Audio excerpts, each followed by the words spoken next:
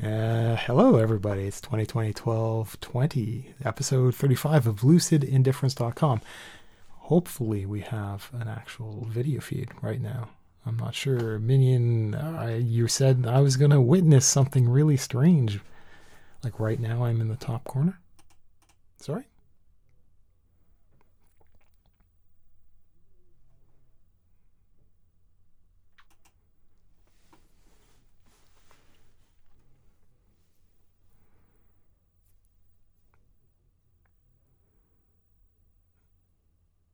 Oh.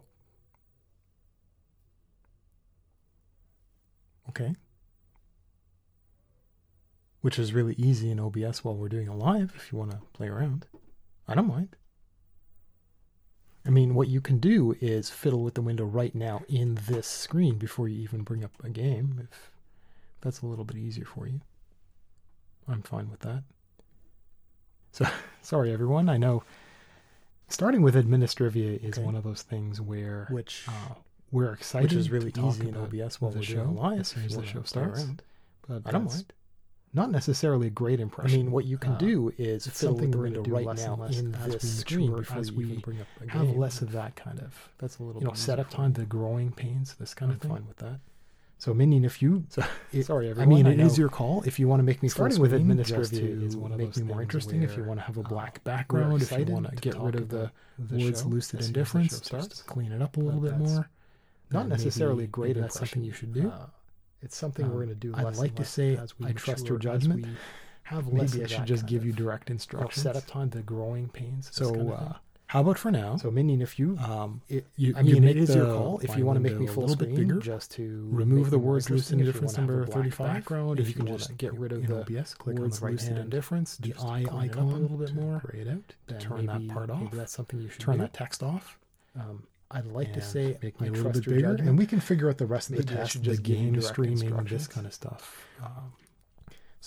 So I guess that's another thing to talk about is you make the, because World of Warcraft a little bit bigger, had a remove the words lucid really strange release schedule for the first time. It had click on the right hand, had a release day, and it was 1 week until the raid opened. Turn that text on. And I've got a raiding guild, and they're not a really hardcore, a little bit bigger, and we can figure out the rest of the test. There was personal pressure. It's not guild pressure, not from other people, but there's personal pressure to do. So well, that's another thing to talk about is to get geared.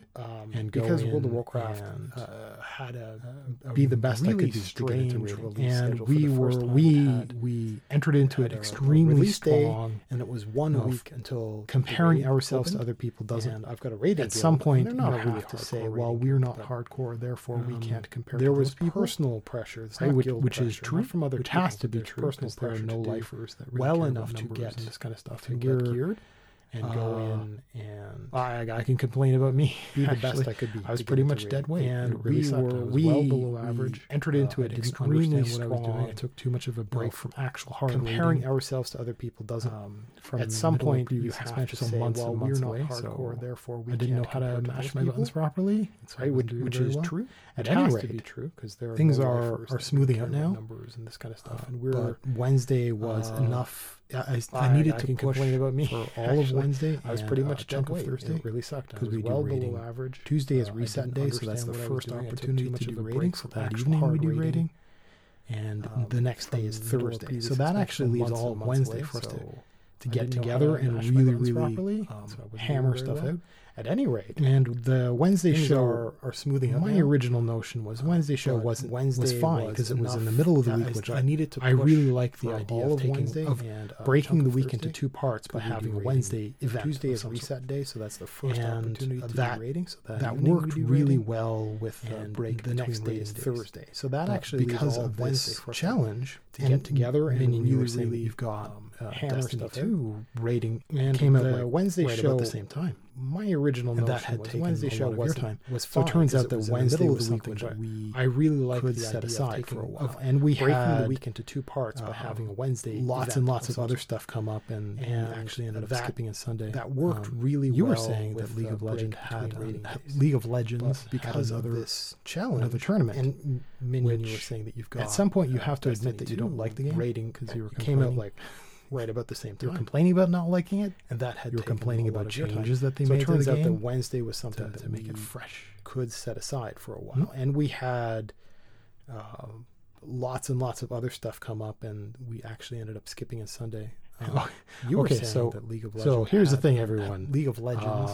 Minion is himself another tournament. So he was. At some point, he showers. That you don't like the game. So he was in the shower at. You're complaining about not liking it. Half an hour before our pre-check stuff. Make it fresh. And I had to engage him and try to. It was hard for him to boil. Literally, it was hard for him to boil water while talking about the show that he was supposed to already be preparing for. So here's the thing, everyone. So Minion is himself really lagging behind. At least he showers. He's not an early bird. He was in the shower at, and so half an hour before our pre-check. And this is me. Okay, this is why I have notes. I had to engage him and try to. It was hard for him to boil. Literally, one of the problems boil water is while talking about the show. I've talked about this before. If you take too much of a break, so there's a cost really benefit. lagging so behind. The cost of taking a break is you're not an early bird. Okay? Let's say. That's obvious, right? So the benefit of taking a break is that you kind of recharge. This is me. I've talked about sharpening the saw, or what hackers say, percolation. When you have a kind of downtime, one of the problems your mind might become more effective. If you take, I've talked about this before. If you take too much, you might be able to examine your philosophy, benefit.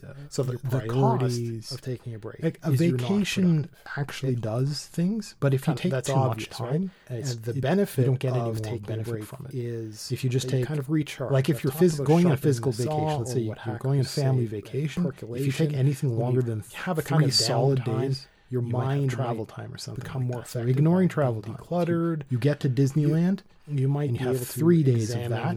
That's your enough. Philosophy. Anything more than that doesn't give you the kind of benefit a vacation as the original actually does. So a lot of people are but like, if you take too much I'm going to take.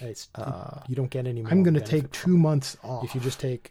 Like if you're going on a physical vacation, all my this, or I'm between jobs, but I got a lot, 3 solid saved up. I've got maybe another job already lined up, and ignoring travel. People will be like, "You get to Disneyland. Well, I've got the opportunity to go and change now, so that's I'll anything more than that doesn't give you the kind of live out of a hotel for a while, or a motel, or a motorhome, or whatever, and go tour a bit, and go to Europe backpacking, and I'm going to take 2 months kind of stuff."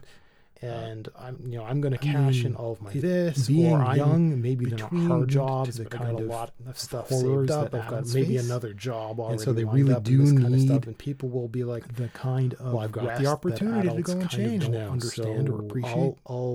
But they do take live out of a hotel for vacations that are way motorhome or whatever to go tour a bit and go to Europe backpacking and.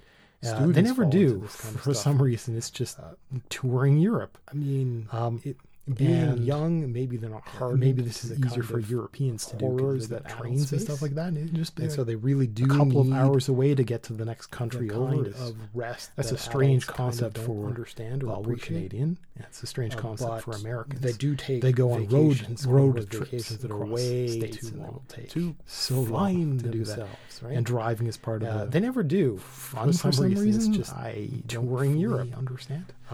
At any rate, if you take too long of a vacation, for Europeans, one of the consequences is the erosion of a couple of hours away to get to the next country over.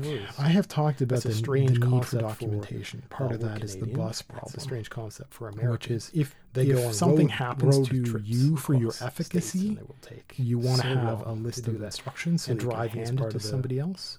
And if somebody else has no instructions written and something happens to them, at any rate, if you take too long of a vacation, then one of the consequences is those tasks can't be done. And if nothing's written down, well, it's literal. I have talked about the need for documentation. And so if you go from small to medium, which is if something happens from small to medium for your efficacy, getting more people, you want to have delegating. A list of and as soon as you start delegating, the entire purpose is that if somebody else is experts on board that can do things, no instructions written, and something happens to them, when you have they get hit by a bus, people that do that, then when they are can't be done. And if nothing's written down, well, you won't know how to cover literal work, and neither will anybody else. If you're lean and mean, you won't have multiple people that can do the same thing, which is a real big problem. Going from small to medium gets sick, getting more people that and then part delegating of the and job as soon as you start delegating, the entire purpose businesses is fail because of things like this, because of the bus that can do things that you can't. And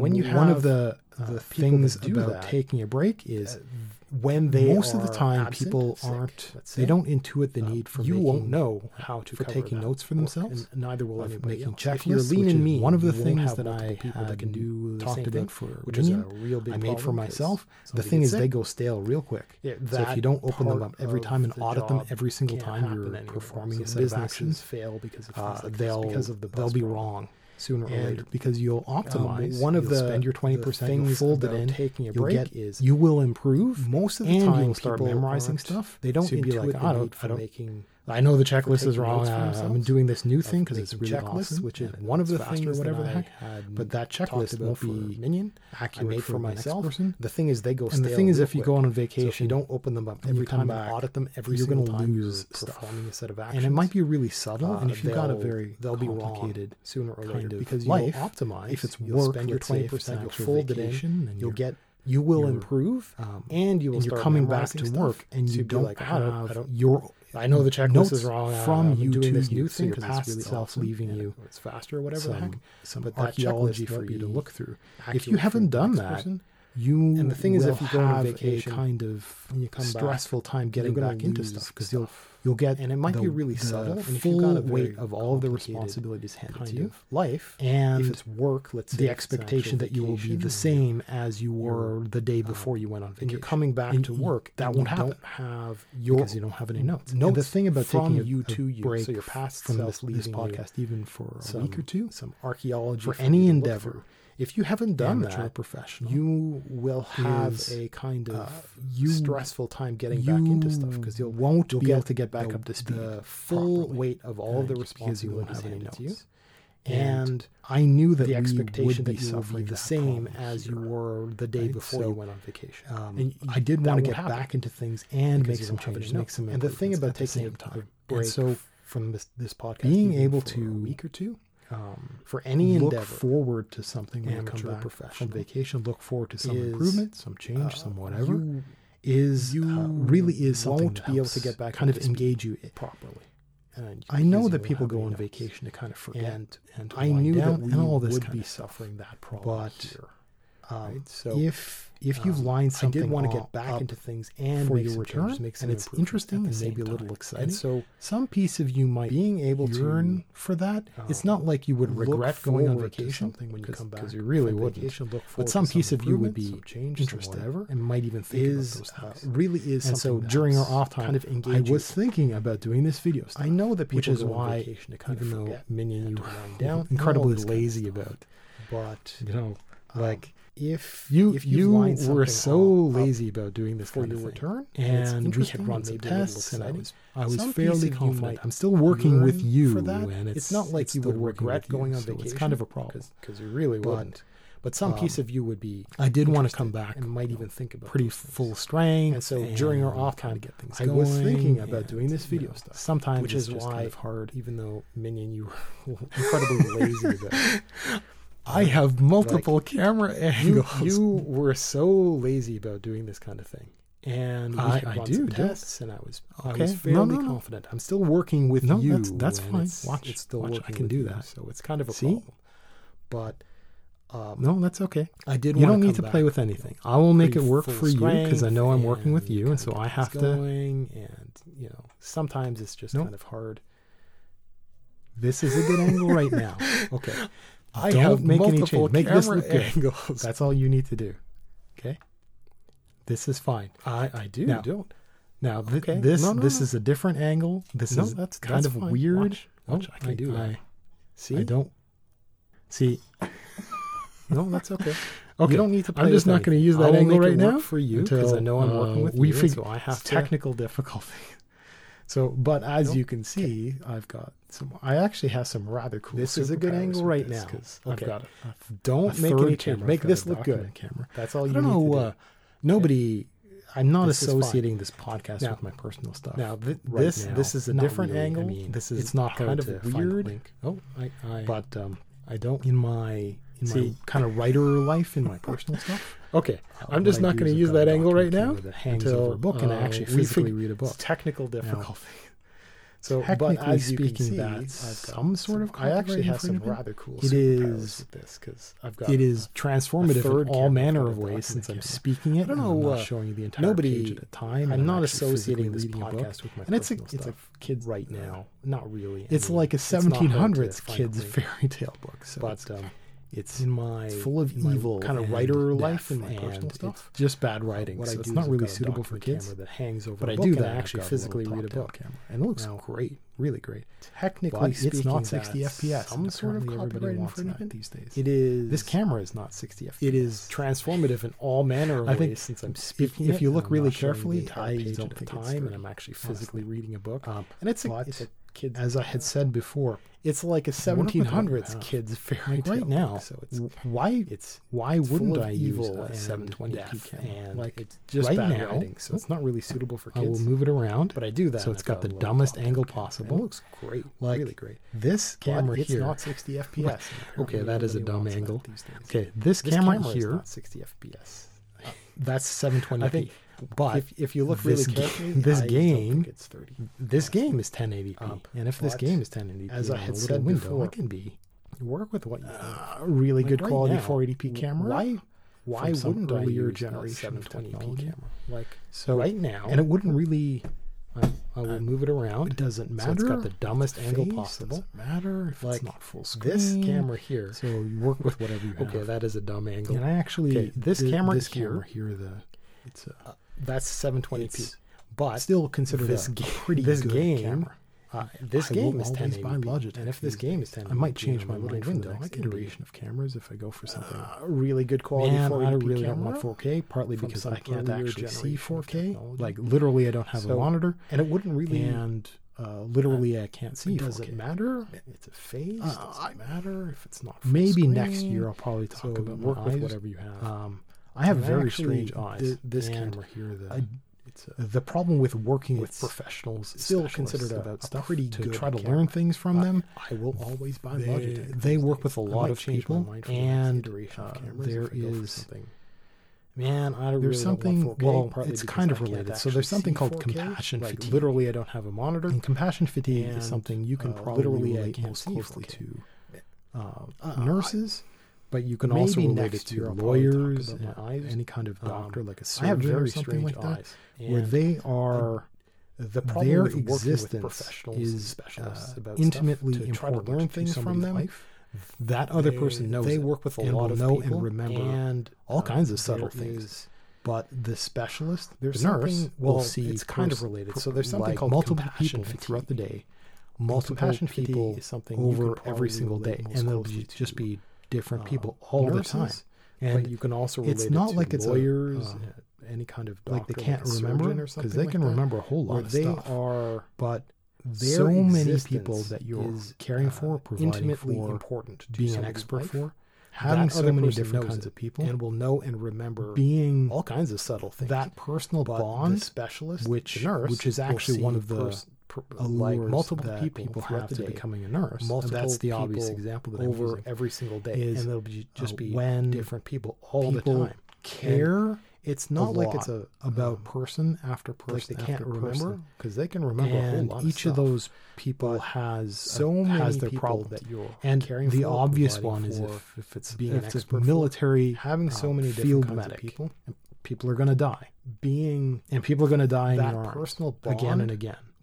Maybe let's see, it's like World War I, and we've got that in our mind. Have to become and that's there's a problem that a human ends up going numb.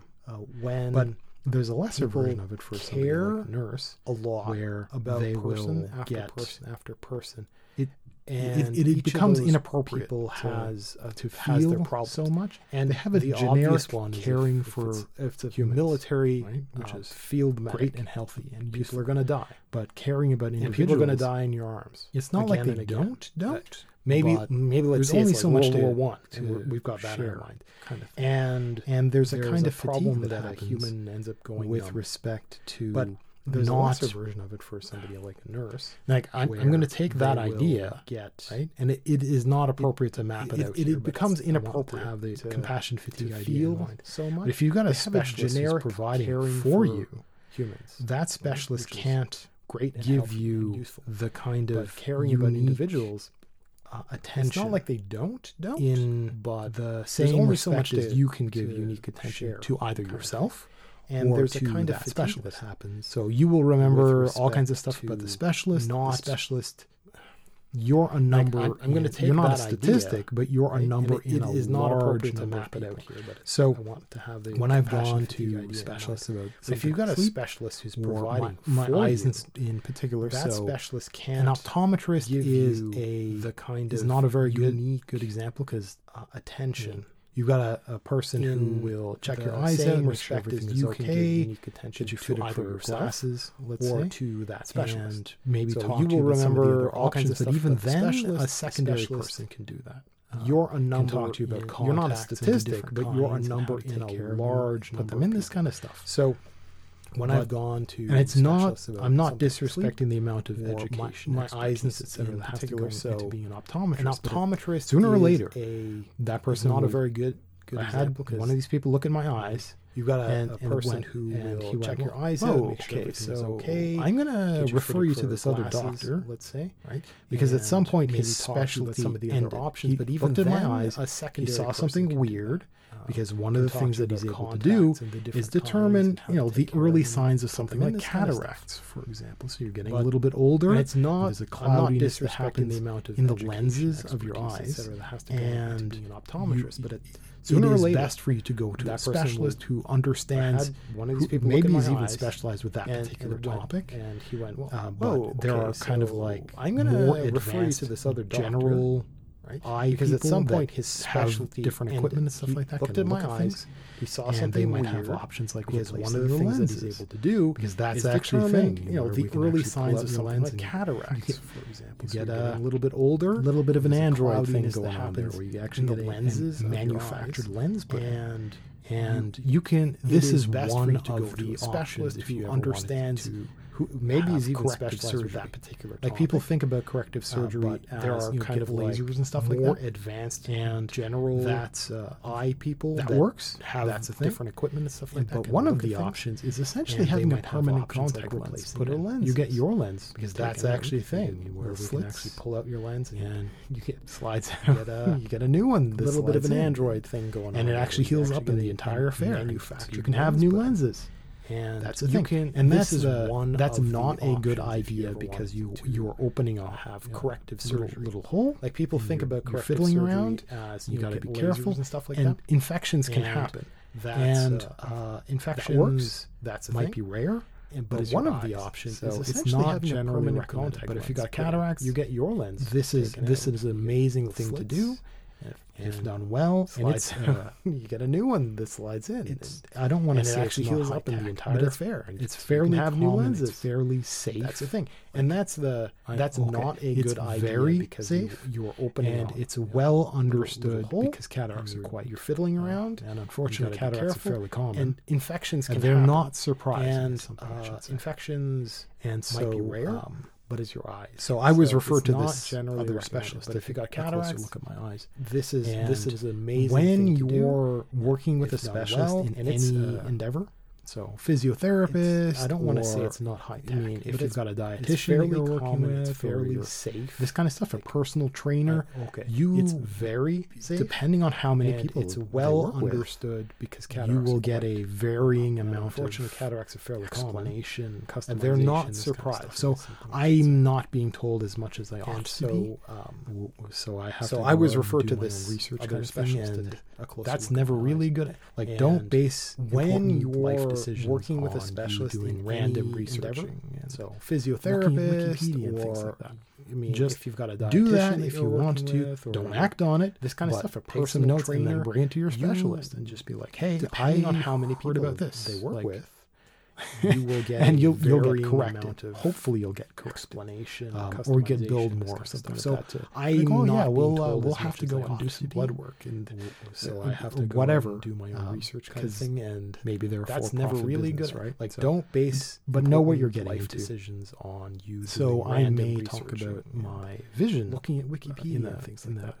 Just do that if you want to. Don't act on it. I'm not shy about take some that, notes but it's and then better bring to it to your have, specialist. Really good information. Hey, I heard about this. I'm probably not going to learn enough such that I can. And you'll get corrected. So hopefully it's you'll not get particularly corrected. interesting necessarily, or get billed more. Anyway, like that because we had such a long go and break blood work from the podcast, whatever. I've got tons of notes, even that weren't covered last time or the time before. But know what you're getting into.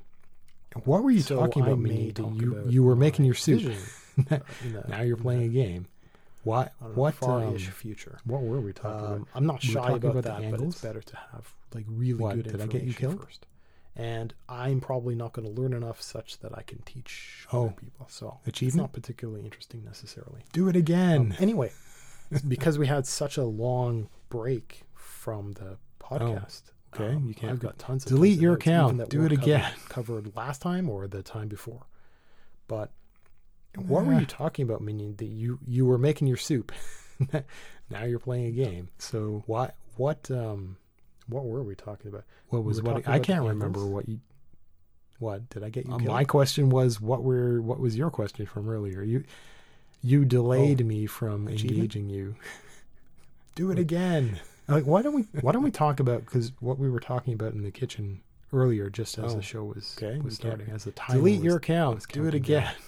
You were talking about, and I concur, the difference between talking just in audio, so the phone call experience for podcasts, right? Versus round table.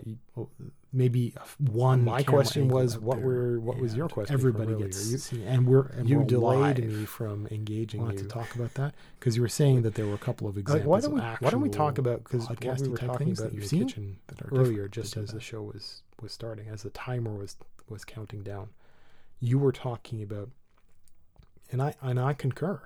The difference a long time ago. One of the girls is really pretty. That's why I was interested in the show. So the phone call experience for podcasts, right?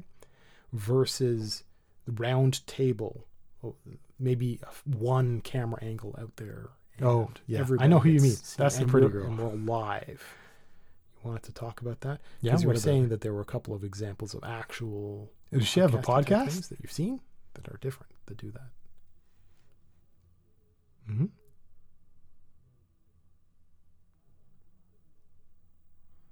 A long time ago. One of the girls is really pretty. That's why I was interested in the show, but no, I never really saw it.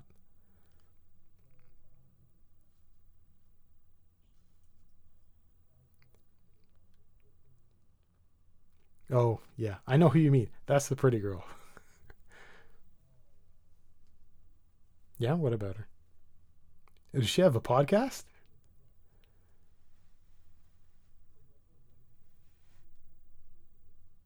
Mm-hmm.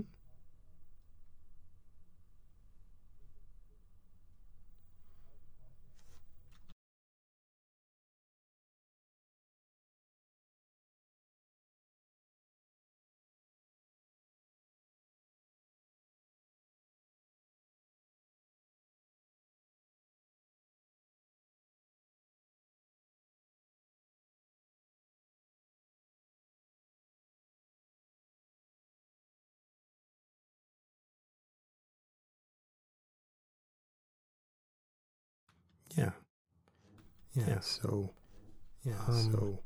there's been this notion. Migrating face-to-face meetings. And we're seeing it now. And we're seeing it now. It's been an idea since where video conferencing regular meetings, like a boardroom meeting. Meetings like a boardroom. So these kind of mid-level, not particularly important, not the regular meetings that a lot of businesses they were thinking of replacing it with. Well, there's something called teleemployment. But now we're seeing it full scale. People working from home. And without any commentary on that sort of stuff. People are saying you have Zoom meetings. They're doing a lot of that. They're doing a lot of that. And the thing is, you made a fine argument.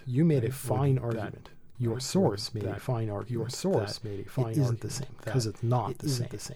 And it isn't the same because of some sort of filter technology that's making us distant, that humans need closeness for communication. It's not. I'm not going to make that argument. I don't think that will stay true for very long because we have toddlers that are growing up with phones, right? So generationally, my generation on multiple technologies. We grew up with high tech. Other people have been born with it. And so I don't think the tech is a barrier. But when we're doing these conference video calls, what you're getting is a face. You're getting multiple faces in windows that are lined up in certain ways. It's not. There's a certain kind of constraint that happens because people around a boardroom table, you get more image. You get a separation of all the people. You get more image because things are zoomed out. So you get to read more of the body language. Technically speaking, it might be possible for us to do our stuff. Again, so audio becomes a problem. So I'm going to back away. And I can back away, and then you can see. And I can back away, and then you can see. I can back away, and you can see more of my body. And if you can see my hands more, my shoulders more, the idea is if you could. The idea is zoom out, right? Zoom out, and have your conference calls with more people's bodies, and then you have voice detection. You have voice detection. The speaker, the current speaker, to be full screen. You should be able to get more of that experience, but you're not. That's just the speaker. I mean, what else can we do to get more body language?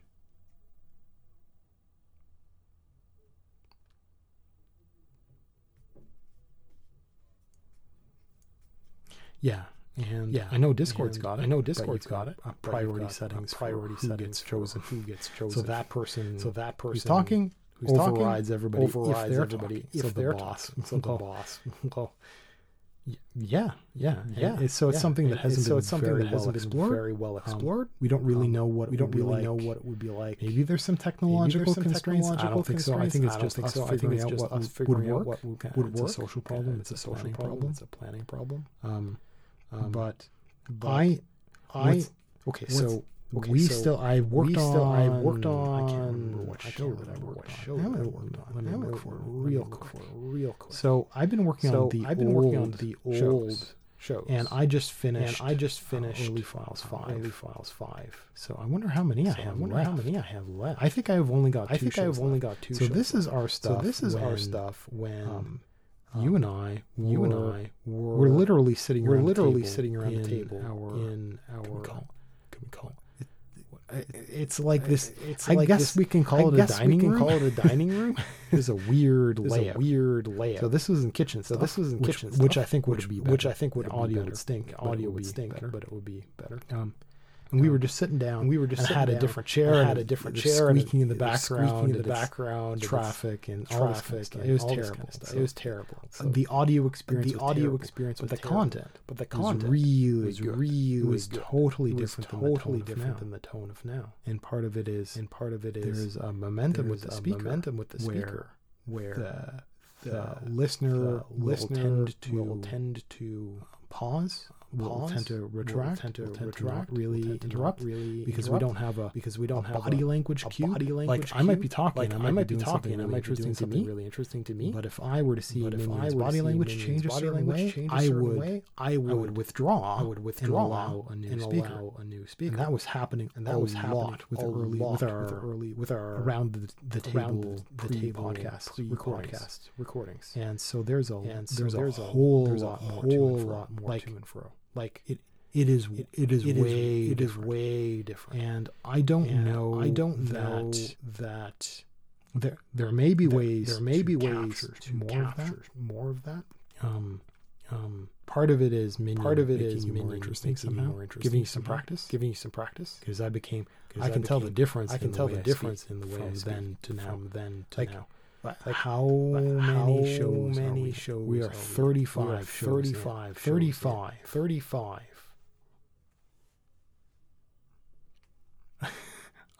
I've got the number here. I'm looking at it right now.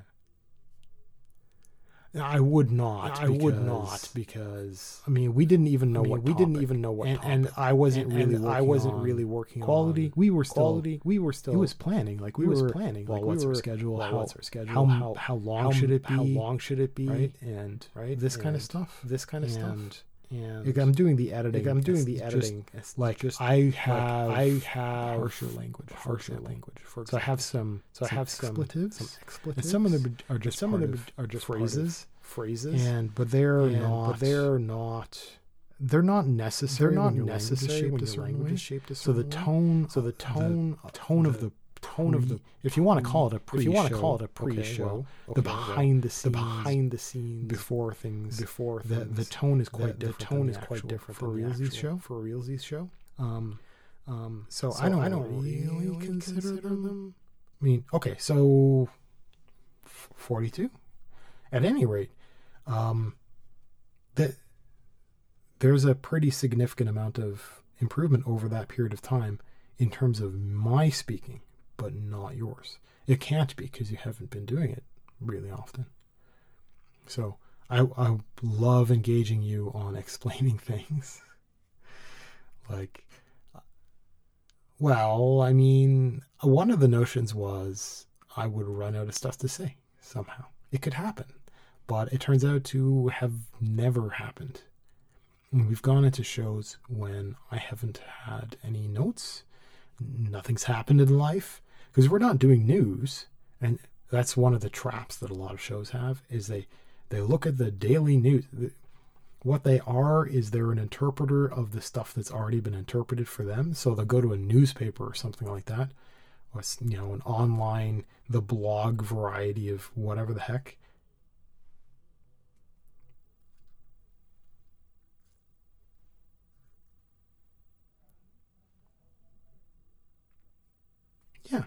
Yeah, the thing is you'll never run out of content doing that.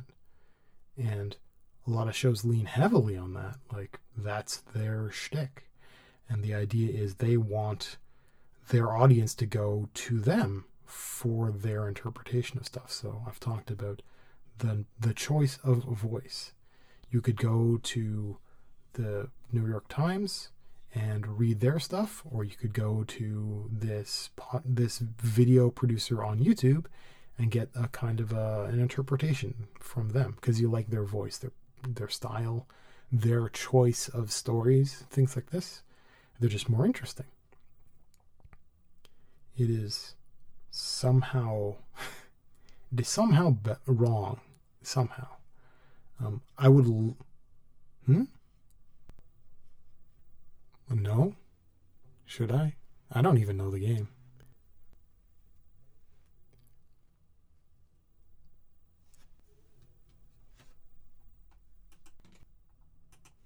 I can full screen you. Yeah, one of the things is I have a concern about bandwidth, right? Because that's one of the things we had with voice chat or with video streaming, right? We wanted to do it network wide to not send it out on the internet and then pull it back. So me viewing the podcast and viewing it with a video is not a good idea. because you're already streaming up, and now I have to stream the same stuff down. We don't really have a mechanism to save that bandwidth, because really what should happen is I should be getting it all via. So we're using Jammy, and Jammy is a free and open source conferencing chat tool. And the notion is that it can do things. It doesn't technically need a centralized server, so you're not sending stuff out to some other company and then sending it back if you're on the same network. So if you're in the same office building and you've got internal networking set up properly, then this conferencing just does things internally. It doesn't have to use the internet, which is a really great idea. So maybe what we need to have happen is OBS can't do it, can it? Right? OBS can't set itself up as a virtual camera as well, and then you can pipe that through Jammy. And that's the way I would get the video feed. That would be perfect, right? That'd be exactly what we wanted. Okay, so right now you're using OBS to stream out. But what I'm curious about is if you could make OBS also at the same time be a virtual camera. And then you take that virtual camera, you give it into Jammy, and then I get it via you can do that, because that would be awesome. Because then I can turn off Twitch. Do you want to try that now, or is that going to be a risky thing to do?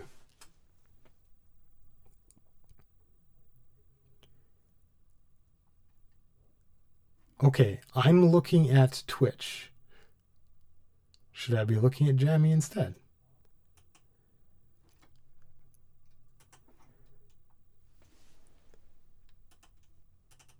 Oh, I am. Okay. Oh, man, it's got this nasty streak through it. Yeah, the quality is kind of suspect. It's a little weird. There we go. Yeah, actually, that does look quite good. Good idea. I'm actually seeing two of me in there because because Jammy also displays yourself. So it's a little bit weird.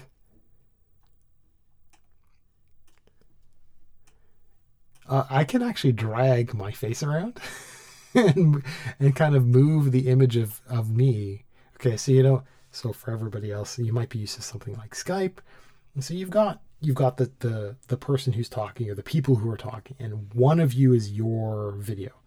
And this is generally a good idea in case your camera is a little bit weird, or in case whatever the heck, so you can see yourself at all times. And in this particular case, this chat program, you can't turn your own display of yourself off, which maybe that has to be a feature request that I put in there. That's kind of funny. That's kind of dumb. That's really dumb. So yeah, I wish I could just pop it out as its own separate little window, and I'll just put it on my second monitor or minimize it or whatever the heck. But yeah, okay.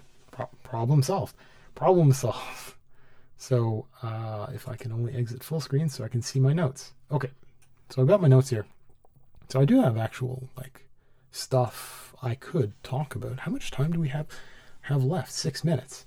Okay, so in their time remaining, I want to talk about some. I was going through a whole lot of old notes, so I bookmark stuff and I take notes on stuff, and some of it is interesting. Some of it is interesting that I want to think about or that I want to follow up later. You get references from smart people. You should go read this book. So I'll just be like, I'll put it on my Amazon wish list and stuff like this. And so I was looking through some notes, and I was reading one guy. So he admitted that he got it from somewhere, but he doesn't know where he got it from, / there is no source for it. And I didn't look it up because it doesn't matter to me. I mean, maybe future self, post-production self can go and look this up really quick. So the phrase is, tools and money don't make life easier. Skills and discipline do. Right? So the idea is that there's shortcuts, this kind of stuff. So if you get more disciplined, if you get some more experience, if you get skilled, that's what will make life easier. So let's ignore the idea of life, whatever that means, right? But that's false. That's an absolute lie, because you can very easily throw money at problems and the problems will just melt and they will go away. You can very frequently hire a specialist. You can purchase the correct product, a tool, and it will do the job. It will do the job easier. And it may well be that a master can do certain things, can achieve great things with basic tools, but why would you, I mean, if it's not your passion, if it's not your hobby, it will be a waste of time to get into the mastery. If you can do something that is good enough to solve your problems, or that is fine, right? And you can do it with a bit of money and solve your problem, do your thing, that's great. And if you can spend more money and do even better, then that's great. If there's some point when there is no amount of money you could spend to do as well as a master, well, shrug. I mean, unless you're willing to burn a lot of time, make that a hobby. But if you're not that passionate about it, you just kind of want it, then, there's a big difference between, because I want to learn to draw. It's been a dream of mine for a long time. The thing is, I want to know how to draw without learning how to draw. So I've got all this stuff and I researched it and I've got the tools and I have an art plan and tutorials and stuff like that I paid for. And if I wanted to do certain things, because I wanted to do a little bit of illustration, because there are certain ideas that I've written about for my short pieces and for my book and stuff like that, that if I were to be able to sketch some of that stuff out, it might be really useful to have in a printed work, because I don't think we have enough good pictures that are solid, that really show some stuff. Because I've got some idea, because the thing is, my 1,000 words are easily worth more than a picture, but it would be really nice to have like little doodles occasionally for my short pieces, because I have some interesting visual language. And I thought, well, on the one hand, I could spend a bunch of time learning how to draw myself and draw it, and I would probably do an extraordinarily good job from the perspective of getting the idea across, but not necessarily at actually making good art, because it takes time and experience. And I don't think I've got the talent for it, because I'd probably be able to draw already. I'd be doodling since high school or whatever, right? Or I could hire somebody to do the sketching for me, have them read the work, talk about some of the things I want to display, and have them interpret it, or have them, and then maybe go through iterations. Each iteration costs money. Don't play pretend like you can just give an artist a chunk of money and then have them go again and again and get revisions from you. That's not how life works, because each revision takes some extra time. And because I've been the guy I've worked with customers, with clients that have requested multiple revisions on stuff. And it's occasionally I'll be like, okay, well, yeah, we misunderstood this. And I'm that nice business guy that will go back and stress our artist to go and do something, to make a revision. And then I'll burden the price on myself. At any rate, it is false. You can make your life easier just by throwing money at the problem. But you will find that you will make your life easier by going and researching it. And if it's a problem that other people have faced, there is some chance that somebody out there has solved the problem, and that somebody has explained the problem. Because the internet's a big place, and there's enough people that there's going to be somebody maybe kind of like me who will be quite happy to explain why they did something, and they'll write something, they'll make a video, they'll do this kind of stuff. But that it falls upon you to have the skill, the talent, the drive, the time to go and look it up for yourself, and then go and try stuff yourself and think about your problem yourself. And once you've done a little bit of that, every dollar you spend it will pay off, because you're spending it in the right direction. You're solving your problems correctly. At any rate, we're gonna come up on a break, and we're gonna be back in about 10 minutes. Hopefully this is still interesting. Are our bots back in yet? I'm gonna see if they show up later. I'll see you guys back in a moment. I don't have a way of showing a blank screen. Minion, you can turn this camera off, but I'm going to step up. I'm going to step away. Okay, later, guys. Oh my, I don't have my headphones on. I am so professional. Sorry about that. I am back for realsies. And I was thinking we didn't have the ability to turn my camera off necessarily, but I've actually got this camera comes with a lid with an eye patch. Well, what I can do is in OBS, I can actually do this. I can make my own scene, right? So I can well, yeah. I mean, we do it at the same time, but I can control my video feed well enough that we can do stuff like this. So it could be done on your end with a different OBS scene that also manipulates my video feed, which is probably the best thing to do.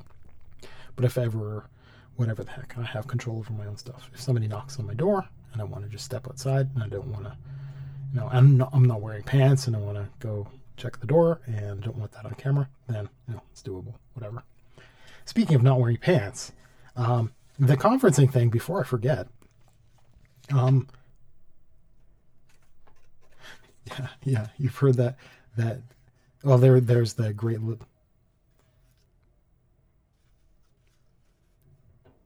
of course with enough humans somebody will accomplish the laziest. So the notion is you can wear a suit and tie and no pants and you could be at your Zoom meeting because it would be inappropriate for you to stand up, right? I was thinking about, well, not that, but I was thinking about better video conferencing. And right, so we've got the notion of breaking things down to the tiny little boxes, and I was talking about zooming out so we can see body language, kind of. But that makes everybody a little picture. Technically speaking, and we've known this since the video conferencing notion has been a part of science fiction for a very long time. So, for example, there's a movie called Demolition Man. It's a good movie. I recommend it. It is absolutely old school, right? So know what you're getting into. But it's still a good movie. It's got some substance to it and all that. But I recall that there was one scene where a bunch of people were teleconferencing. And they had images on chairs that would swivel around, like the little rectangles. But really what would be the best thing to do is to have, because other places have holograms and things like this, is what we could do is just zoom out a little bit more, and then every participant in the conference would have one dedicated portrait mode monitor per participant, and you just have your desk with an array of screens. The limitation being how many screens you could actually fit in the space you've got. Essentially, each participant would have to have a semicircle in a significant office full of large screen monitors, TVs, for all it mattered, right? And it's not like it's necessarily an expense problem if you want to make a business effective, right? Spending, a couple of $100 per monitor times 8 for your board of directors or something like this. And each person would have them in an array around the useless end of some room somewhere, and they just step in, and that's how they do things. And it would just be from the not exactly waistline, not exactly belly button line, but the edge of a table up, full person for every single participant. And it does push them together a little bit. That maybe it wouldn't be like that in real life, in a real boardroom, but that would be a little bit more effective. And it would cost what it would cost, and it would take up that much space per person. But I mean, if you want to get it done right, that's how we do it. we're not at the point when that would be feasible for everyday workers. And I'm not, right? So we don't exactly have a solution. And a lot of people are just going to reach for, well, we should have virtual reality. But we would need, well, the only way you receive visuals in virtual reality is wearing something close to your face, and having all of the participants in a virtual reality conference all wearing goggles, essentially. You can see everybody just fine, but they all have that thing on their head, right? I mean, it would look a little weird. I mean, okay, well, I mean, maybe we do have to go there as our little intermediate step, something like this, right? Google Glass would be the correct solution, the answer for something like that, right? Where it's a little more transparent, smaller. It's all right. It's all right. Google Glass, have you used Google Glass, have you used it? I mean, it's a failed product for a reason, right? So maybe it's not that great, but the idea is pretty good. On to something else. So again, I that was one note. One note took 50 minutes. That's some administrivia. I do want to talk about some more real world stuff, because before, what I had been doing is I would have more, I don't know, more personal stuff, more motivational stuff, more real things. And so I do want to get back to talking about mood and diet, because it's still something I've been really thinking about. I haven't been doing a lot of hard research like I have on a lot of other topics, but I was curious as to why bacon was so impactful.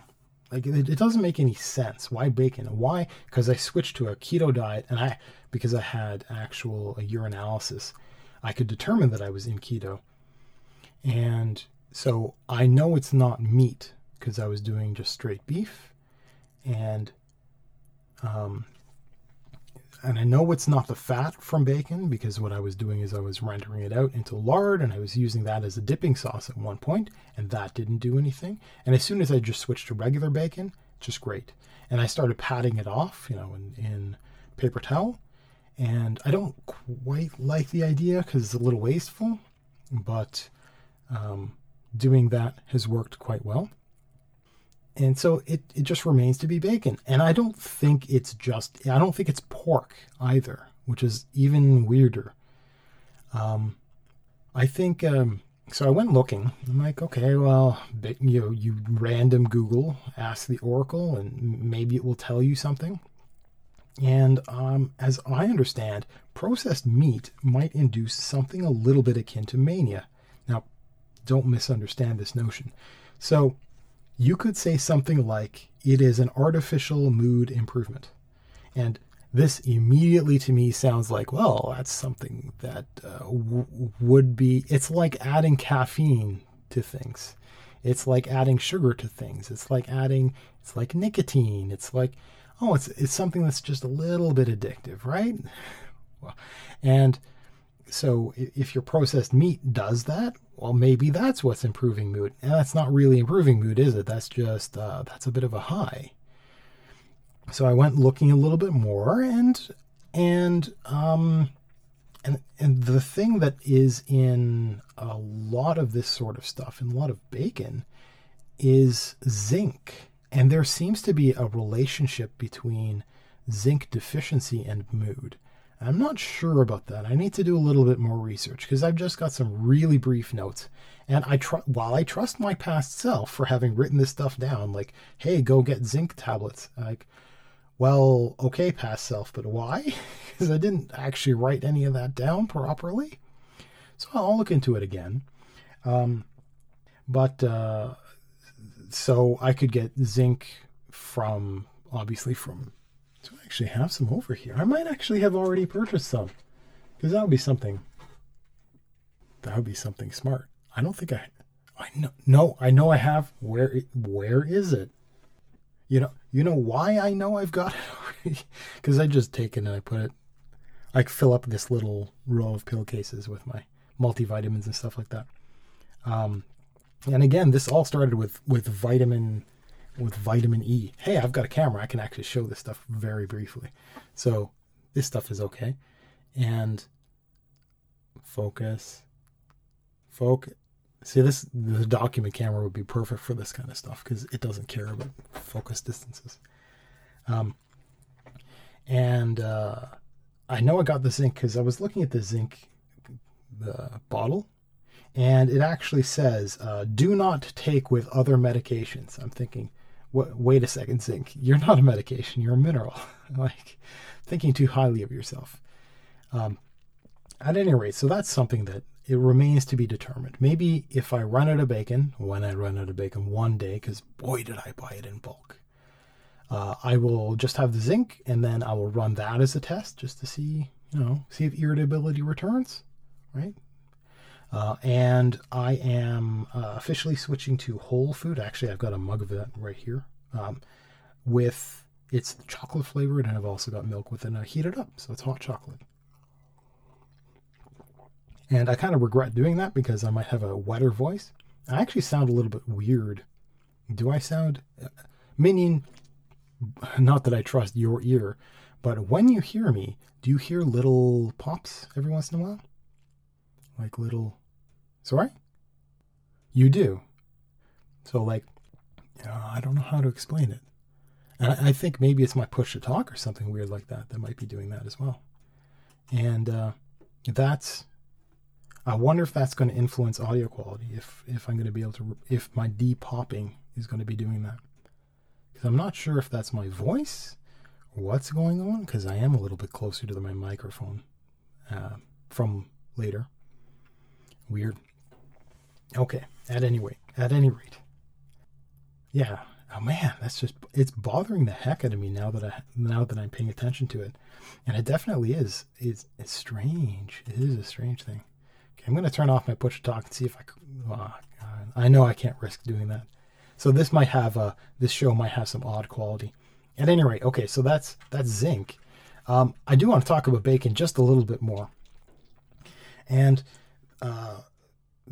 so I wanted to know if you could cook, because I had heard about wetting bacon before cooking it. I didn't really fully understand what the advantage of that would be. And so I went and looked that up. I wanted to know, can you undercook bacon? When is bacon done? Like, why does bacon burn? What temperature should I be using? This kind of stuff. And so I read the package on the bacon as a start, and it actually has instructions on how to cook this stuff. And so I was cooking it correctly-ish, I guess.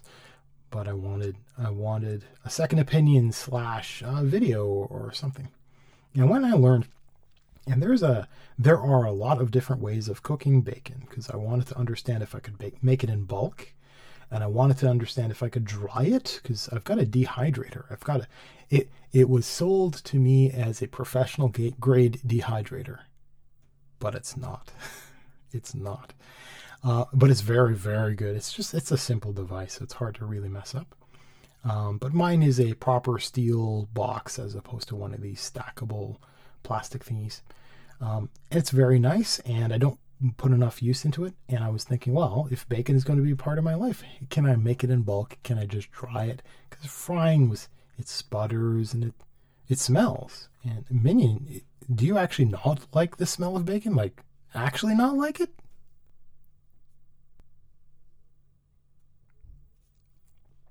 Wait. Good. Okay. So this is one of the problems. I mean, it's a psychological problem for me. I don't want to bother people with the smell of my cooking. Bacon really bothered me. Bacon made me irritable until I ate bacon. It made me less irritable. But I don't want to like bacon.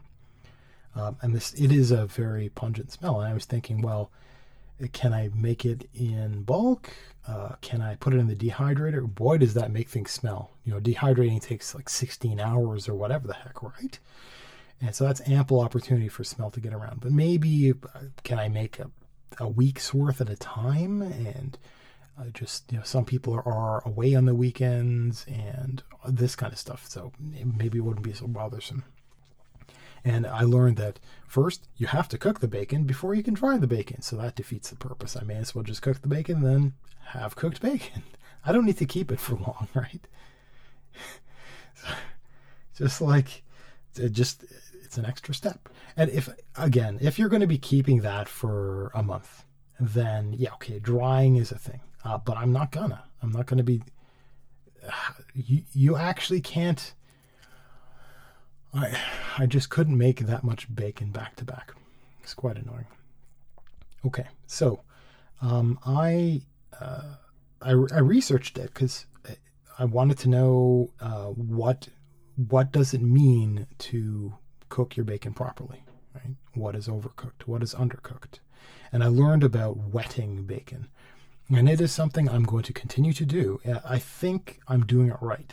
I'm a little bit worried that I'm undercooking, but I don't think so. Because bacon I take a long time to cook bacon. I always have. And so I'll get like crispy, kind of burnt stuff. And so I'm cooking with the same amount of time, but because I'm wetting each slice, I'm separating them and wetting each one. And I'm putting it down on the pan wet. On a cold pan wet. And so and I'm cooking for the same amount of time. I'm pretty confident getting well cooked. So the thing about wetting bacon is that is a way of cooking bacon and having it stay soft when it's cooked. Because one of the complaints that people have is under certain circumstances, you don't want your bacon to be brittle when it quote unquote dries out, right? You want it to be pliable, and it would be great if it was still nice and pliable. If you're going to put it into like a pita or something like this, then it would be great. It would be great because you don't want bacon shattering and this kind of stuff when you're chewing it. So what happens with bacon when you wet it is first, it takes time for the water to go away. So the way you cook it is you wet each slice. You essentially rinse the slices, and then you transfer each slice to a just starting to preheat pan, right? Cold essentially, and you don't have to give them too much space between each one because technically you're supposed to. Don't worry. And what happens is, and you flip it quite early. So what you'll notice is the water acts kind of the way oil acts when you're frying something. It fills in all the little gaps. It smooths everything out. There's a transfer of heat that's very even from the pan up into the slice, into each individual slice. And it takes time for the water gets in the way from the cooking process. So it takes time. So you bring it up, you flip it over, and what you'll notice is the fat in the bacon kind of renders out. It becomes a little wet, and you'll notice the water runs off, but it becomes cloudy, and that's the fat. And if you flip it to make sure you get all that kind of almost lardy water kind of out, and then you turn the temperature down. You can actually cook at medium low. I cook it about 4.5, and then I bring it down to 3.5 out of 10. And you flip as usual, and you end up with a very nice pliable bacon. And what's interesting is the side effect is it doesn't sputter at all. It was quite shocking to learn this, and it's really easy to pat dry because it's quite pliable. And if you do pat it dry, it will stay pliable. So it's wonderful. It's wonderful. So I recommend that. Just in time for me to stop eating bacon if the zinc thing works out. And the other thing I was looking up is because it kind of ticked me off because the bacon curls on one side often, and it's annoying. And I'm worried about it not cooking at that end. This is something that prompted my going and looking up how to cook bacon properly. And there's something called a hamburger press. And what it is it's like a cast iron brick, essentially, with a handle on it, that if it was on a grill, you just plunk it down on top of your hamburger and it presses it. And so you squeeze out some of the fat, kind of thing. And it gives you a nice, even, consistent, and helps it cook evenly and all this kind of stuff. And I'm thinking, well, can I get one of those and put it on my bacon and just kind of iron it out? And no, that thing's not, it's not going to fit in a kitchen pan. But that is the correct reasoning. I could probably adapt some other sliver of metal or something like this and do that, and it'll probably work. I could probably do a wooden spoon or something like this, just kind of lay it on top.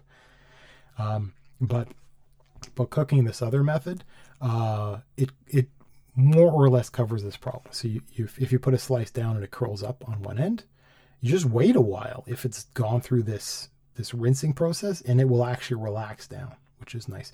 And because you're cooking at a lower temperature, probably for a little longer, that will give it time to relax down.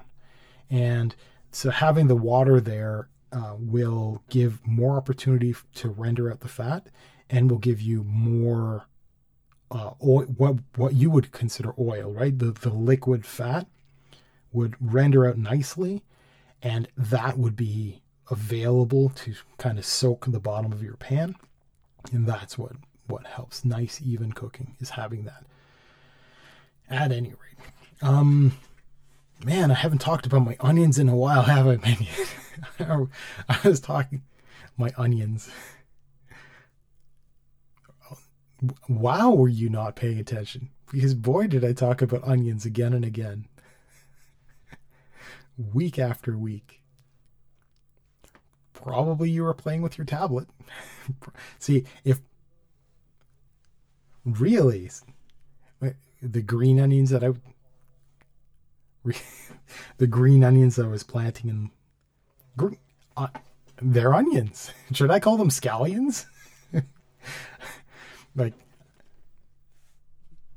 I actually don't really understand the difference between the two. So, but yeah, okay. So the green onions that I've got, I brought them inside because, it's winter, by the way. And and I wasn't sure what to do. So what I did is kind of open the blinds and put them near that window. I'm like, okay, onions, because earlier I would just have them in, like, I've got these small mason jars, and I would put them in, and they would grow, and it was wonderful. And I just transfer them to soil. I'm like, okay, well, they should do great. I don't think they did quite as well, which is a little weird. So I'm thinking maybe I should switch to hydroponics or something like this. Figure out how the heck that works. Use liquid fertilizer every once in a while. At any rate, I brought these planters inside, and the onions suffered.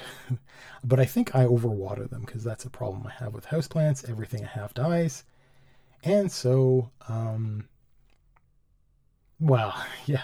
Like, you look sad, I will water you, because that's the only thing I know to do. And they wilted, right? And I'm just letting a bunch of them die, because what ended up happening, and I looked it up. I'm like, okay, well, and I needed to understand what the heck is going on, because I've noticed this before in past places I've lived in, where I've had plants that die in this way, and it was overwatering, right? And what happened was, I don't know how they get where, life finds a way. And and you look for words for this stuff. So these tiny little flies were around. And it took me a while to figure this out, because I wasn't sure.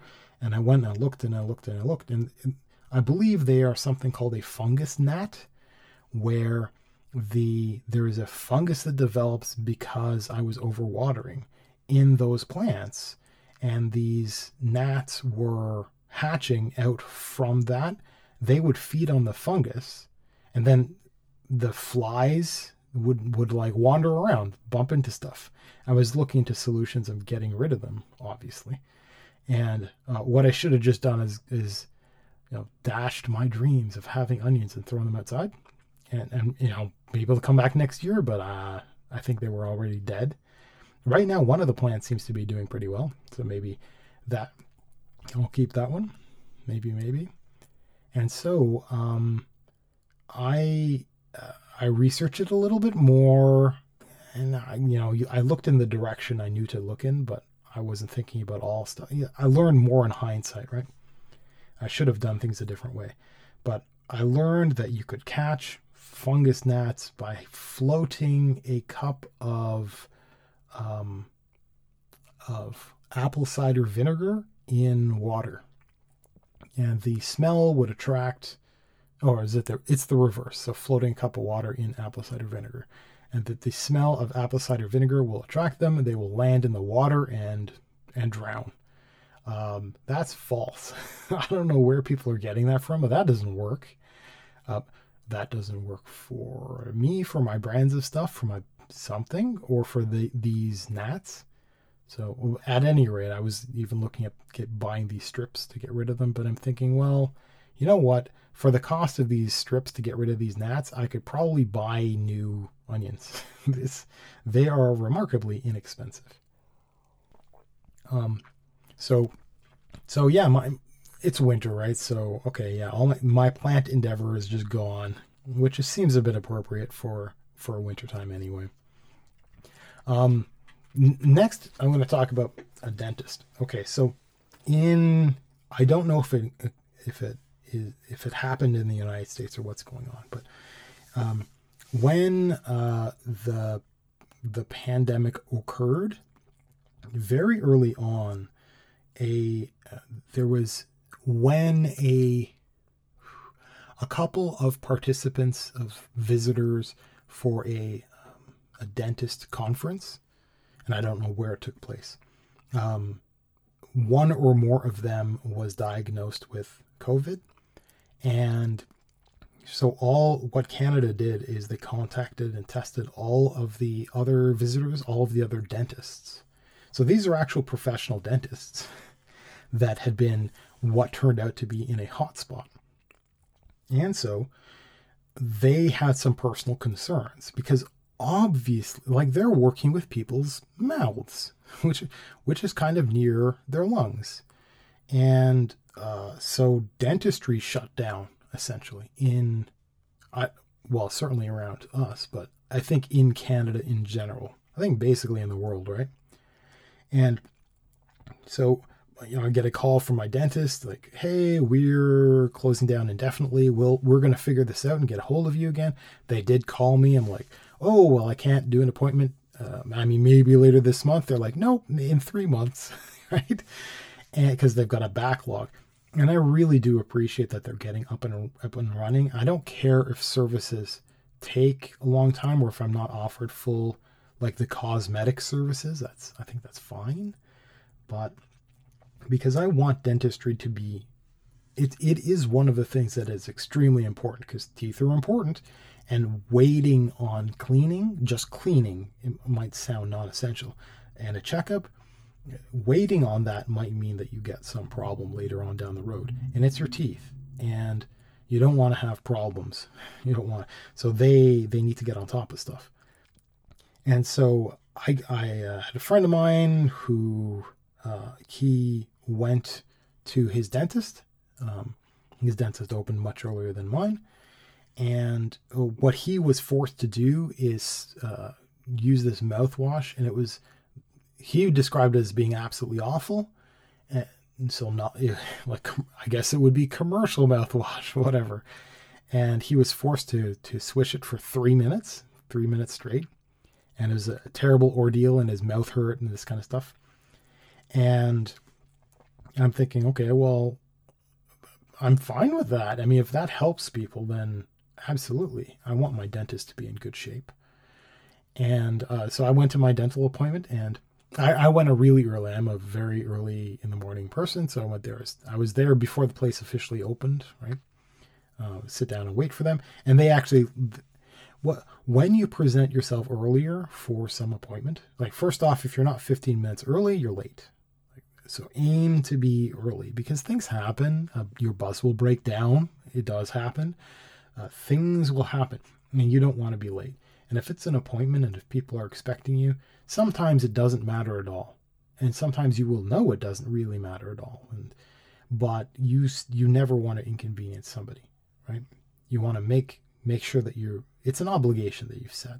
And I had set it months previous. So anyhow, I arrived early enough, and the door was already open, but they accepted me earlier. So they started my appointment earlier.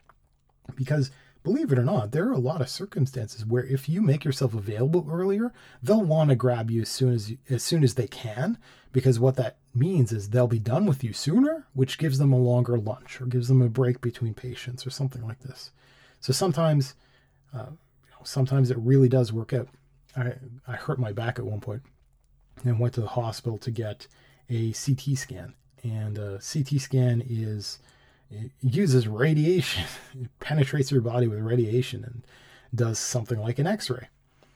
And but I've never been to that hospital, at that ward. I didn't know what was going on, and I've never done anything like this before.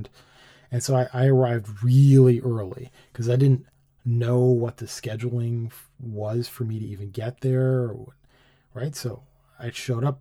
I was basically an hour early, and I'm like, well, okay, I bought music. So I'm like, well, I'll be over here listening to some music. And like,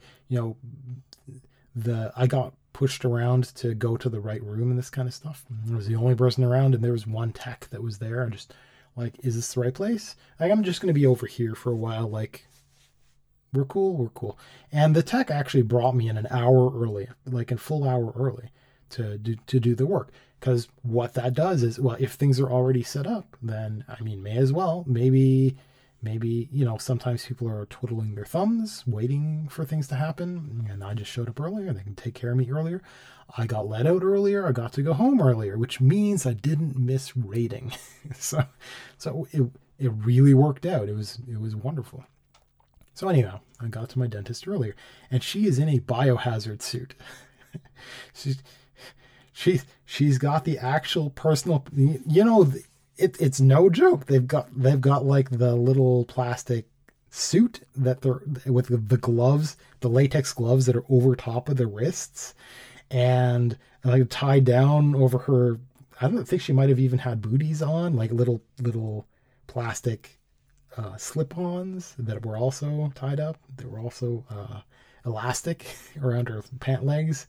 And so, but the full suit, and she had a face mask, and the biohazard, I think it even went over her head, and she had a face mask on, and she also had one of those double breather respirators on, and the room had a special secondary filter unit going full blast, and it was just like, it was cold air and it was loud in there and all this kind of stuff, and she's just acting like everything is okay.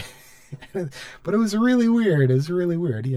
I tend to not look my dentist in the face when she's working, so the alienness wasn't really there. But as soon as you're done, you're sitting up, you're trying to talk, you're talking to a person in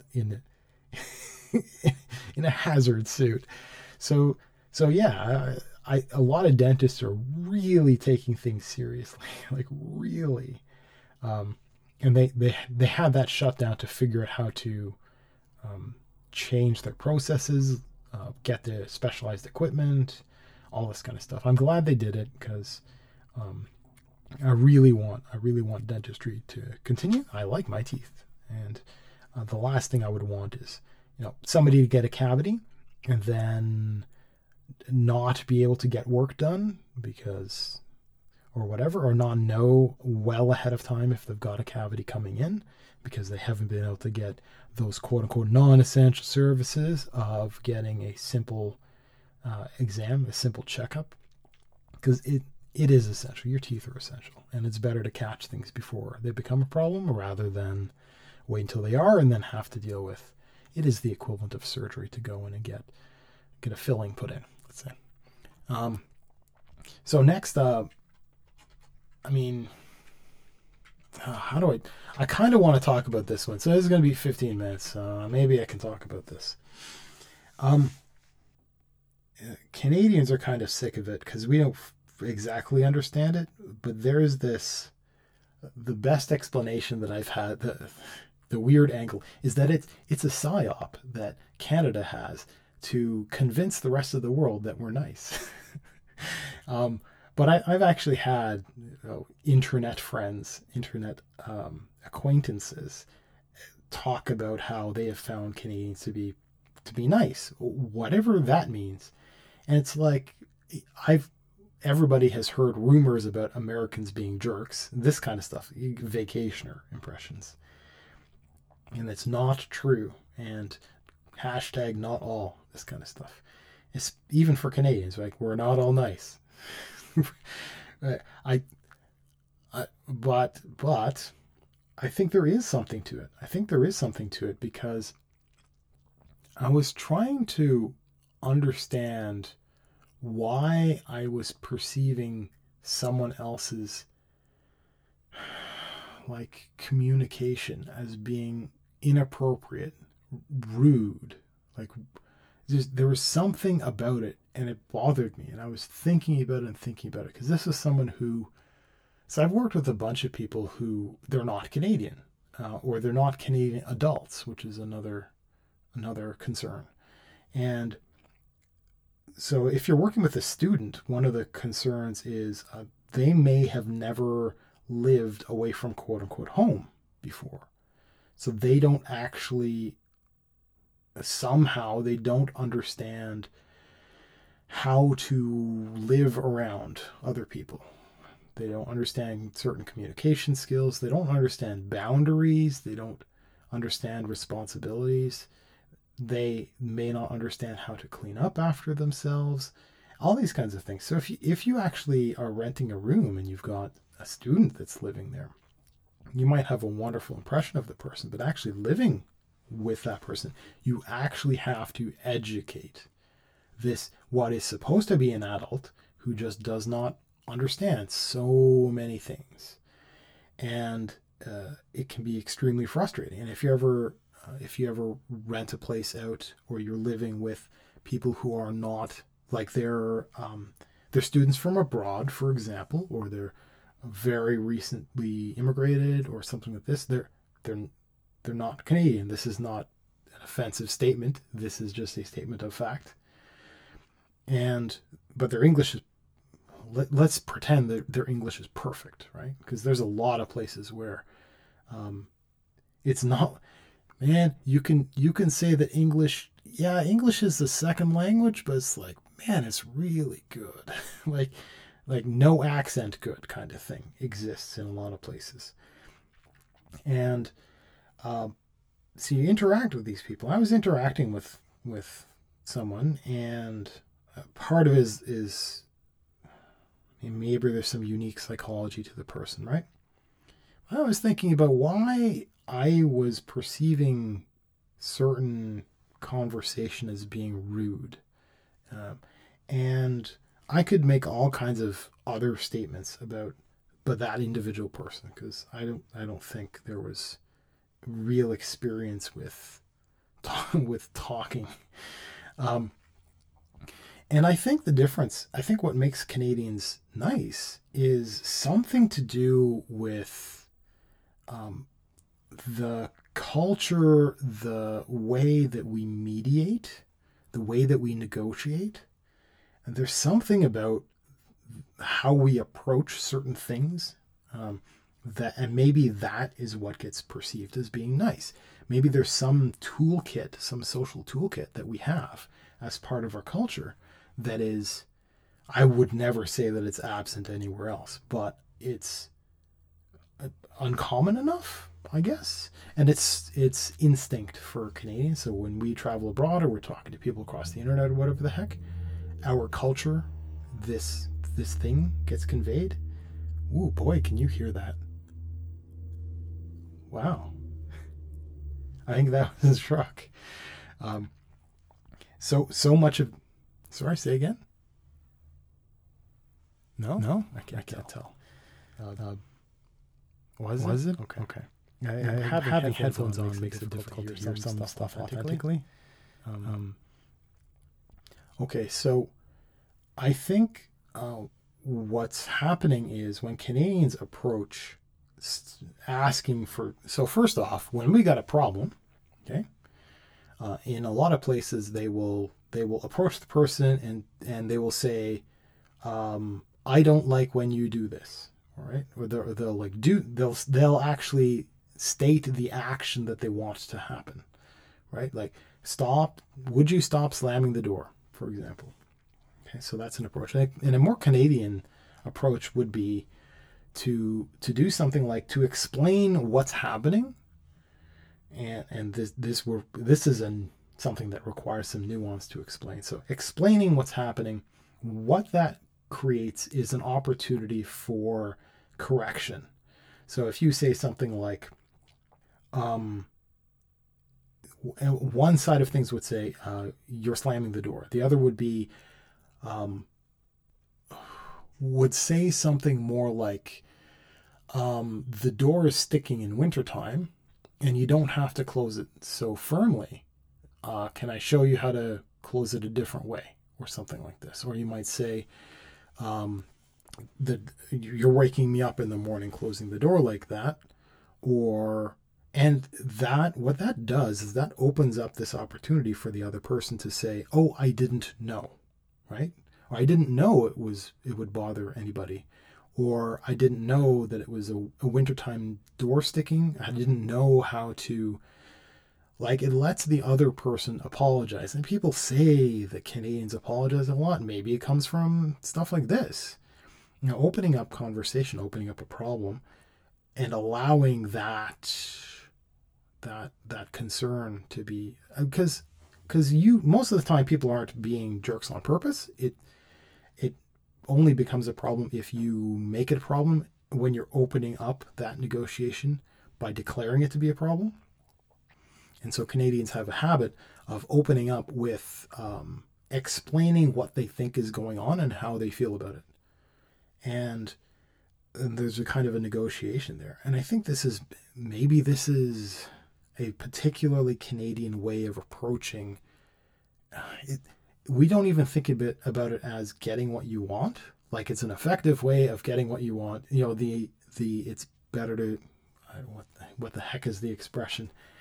It's easier to catch flies with honey or something like that. Why can't I, of all people, remember that expression? Vinegar? Okay. I was just thinking vinegar. Which is funny because the previous fungus gnat thing, supposedly you're supposed to catch them with vinegar. Maybe I should have used honey.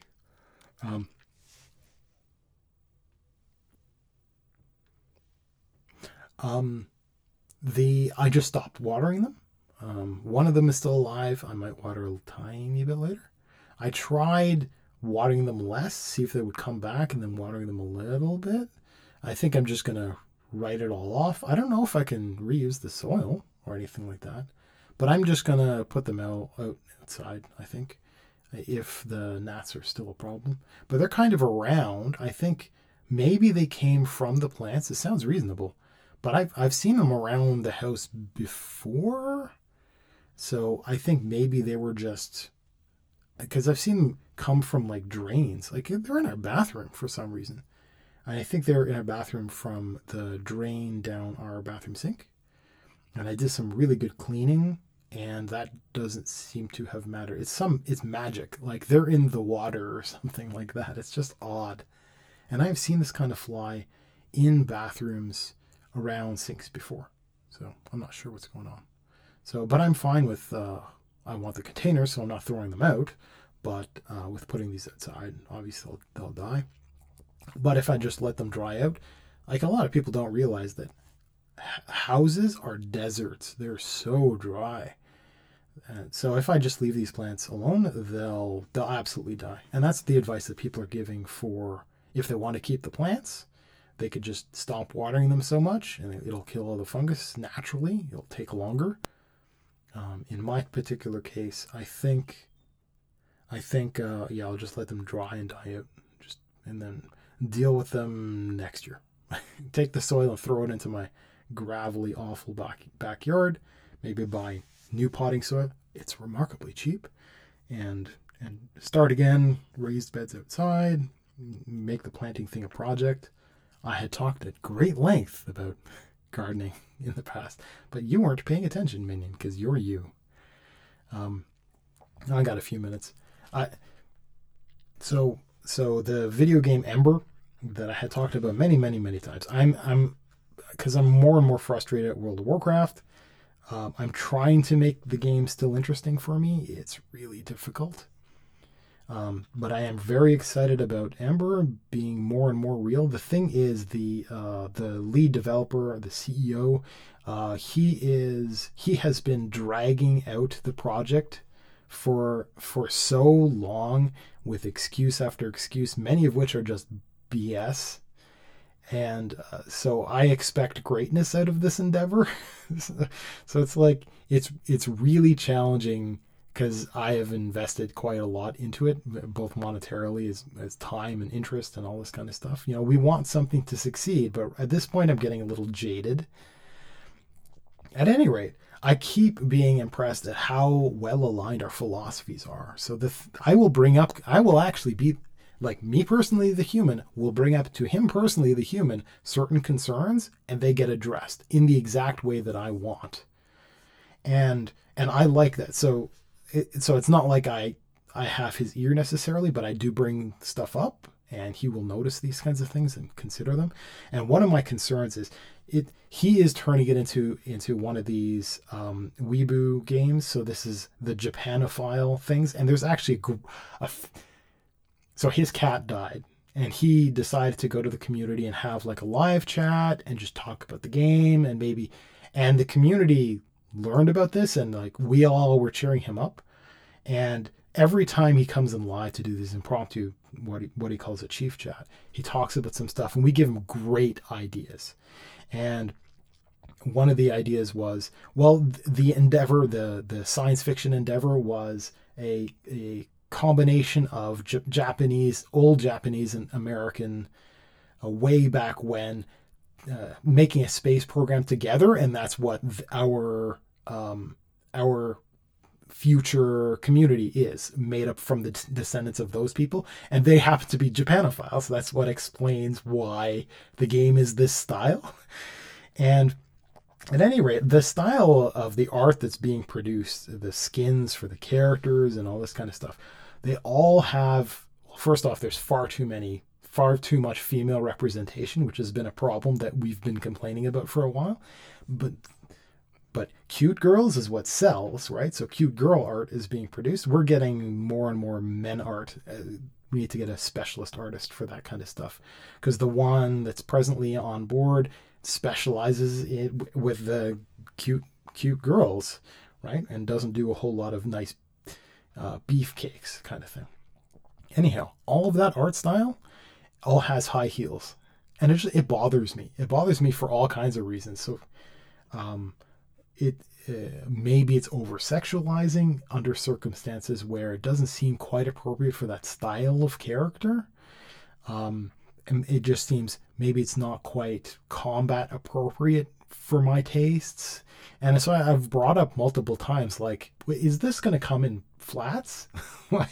like military people in high heels, even though they're like high heel boots, like chunky military-ish boots, it just doesn't work for me. It doesn't seem right. I brought it up a bunch of times, and he actually finally came out and said that he went to the artist, to the modeling, and he brought this up as a problem. Like, can we actually rework the way the modeling works to be able to essentially swap out the feet and some portion of the heel area, so we could have a different kind of foot, essentially, to skin out a different kind of footwear to make that a separate component. And there's all kinds of problems with that, right? Because it's a jointed piece, and you'd have to have new art. And yeah, it's a thing. It's been made into the game. It's official. It's been announced multiple times, because I keep asking, and I've actually had him say it by voice. So it's canon. It's going to be real, and the tech is already being worked on, right?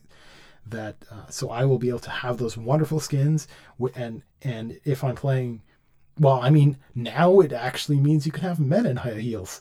Like, okay, that can be a thing too. I'm fine with that. I'm not going to do it, but I'm fine with that.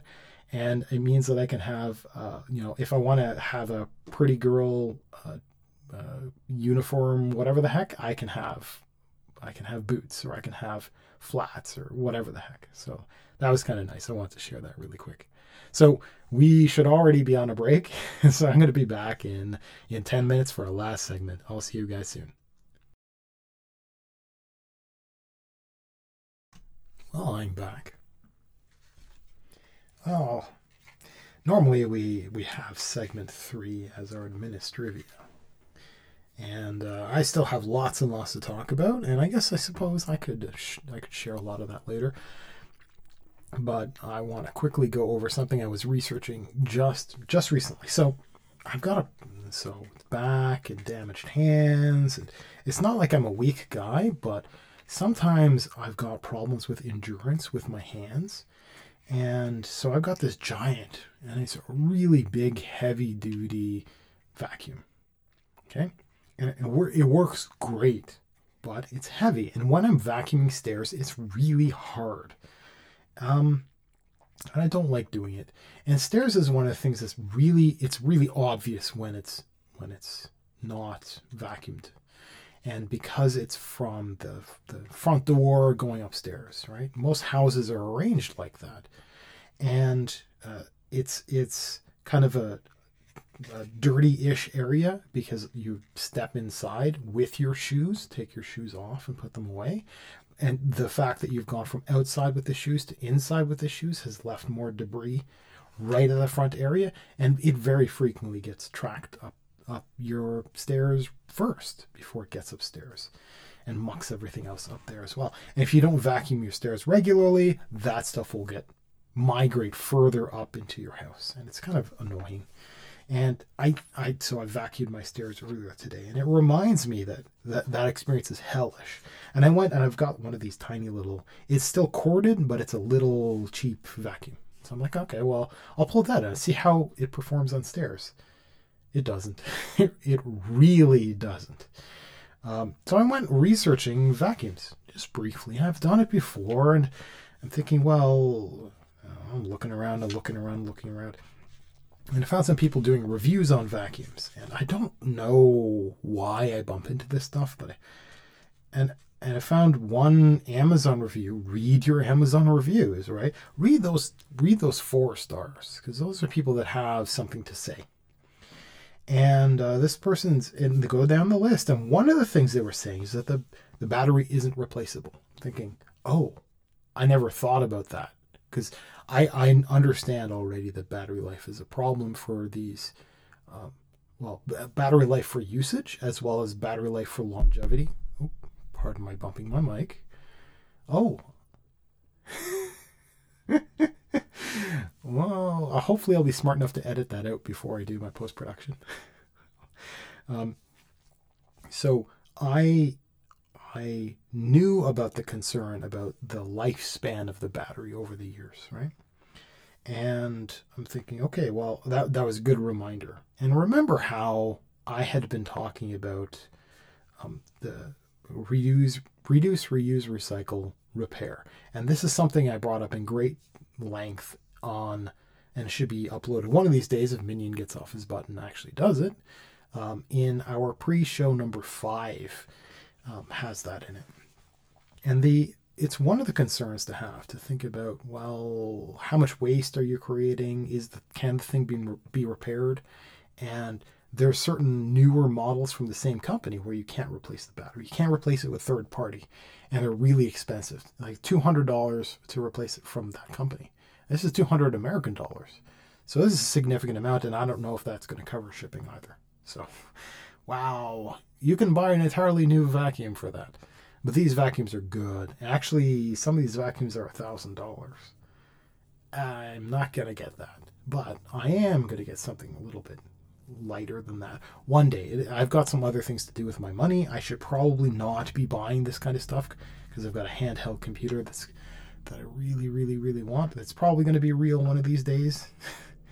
It's Q1 2021 should be available. but it's going to cost me quite a bit of money. So wasting it on something significant like a vacuum is not. But I went looking. I have actually found one that is an earlier model. It's still being sold new. So it's one of their cheaper models, quote unquote cheaper. But what's interesting about it, other than it's got a replaceable battery, is it actually uses a trigger. The trigger on a vacuum. So one of the problems I've got with a vacuum is the thing is always on and it's always getting hot. And I'm worried about it wearing out and this kind of stuff.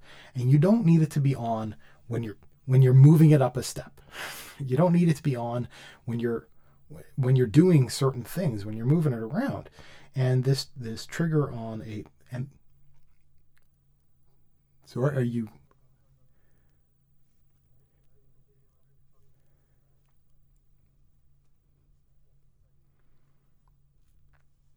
All right. This is why push to talk is valuable. You can speak with intent. Well, that's true. Push to talk on a controller is a thing, but you got to have the spare buttons. I could give you a foot pedal. It would work, but it would be like brake to talk. Really? Yeah, you got the shaky leg. Really? Well, at least you have a nice chair now. We can talk about that. You had one of these weird Kickstarter bucket chairs. Yeah, so some easily broken thing gave out, and one of the major connectors on one side snapped. But you could find a replacement, which was really nice.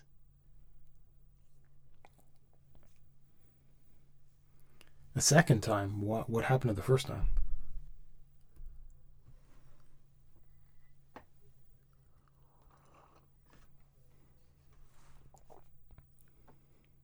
Oh.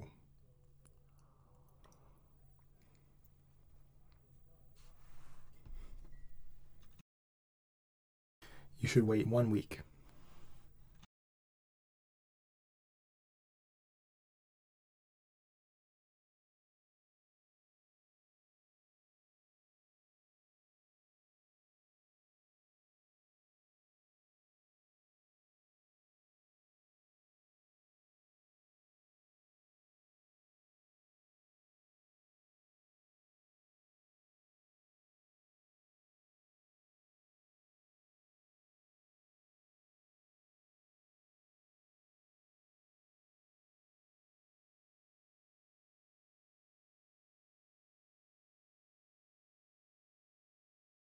Wow.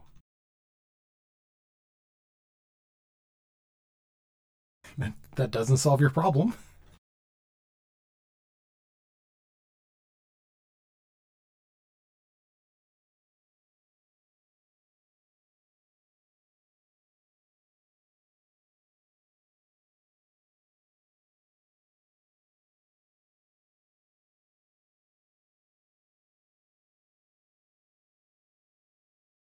Well, you had a spare chair, but it was a chair, right? Yeah. I've got the chair that I'm on right now, which I like, which I actually found. Some people, I don't know if it's a Canadian thing or what the heck, but we actually put stuff out on the front of our driveway with a sign saying "Free Take Me" before we go through the trouble of finding a way to donate it. And sometimes we put it out there if there's some problem with it, cosmetic problem. And it was not quite a neighbor, but in the neighborhood there was somebody that was just there was a couple of things at the curb, but there was no sign or anything. So I'm like, get a hold of them while they're puttering around the side of their house. I'm like, hey, are you giving these away? And there's a couple of office chairs. One of them is really nice, but the thing is, they must have a dog because the dog chewed on the arms. And so the padding on the arms is like wrecked on one side. I'm like, well, you know what? I sat on it briefly and went, give it the old, man, it's comfortable. Like, first impression, it's really comfortable. And I got 2 chairs that way, right? Not from the same person at the same time.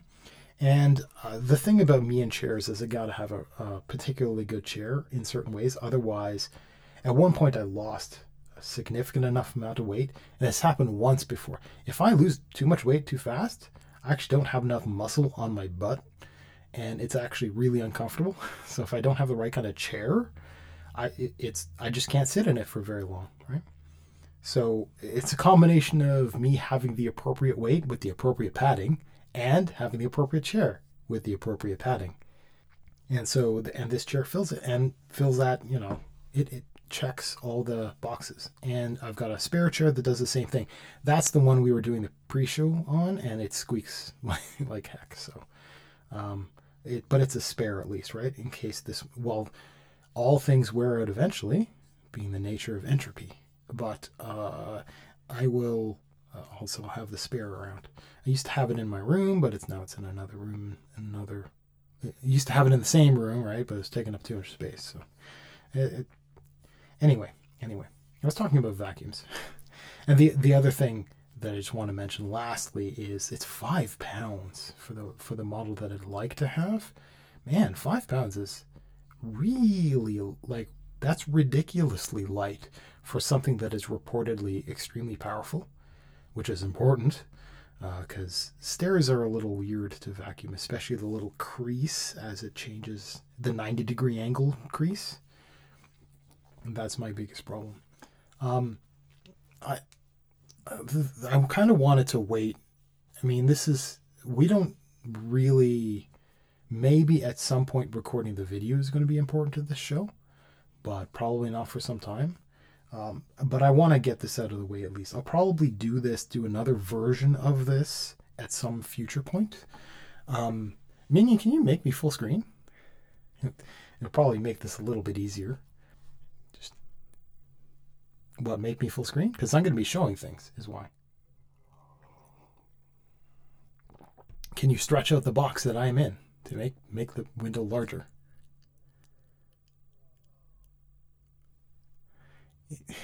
In OBS,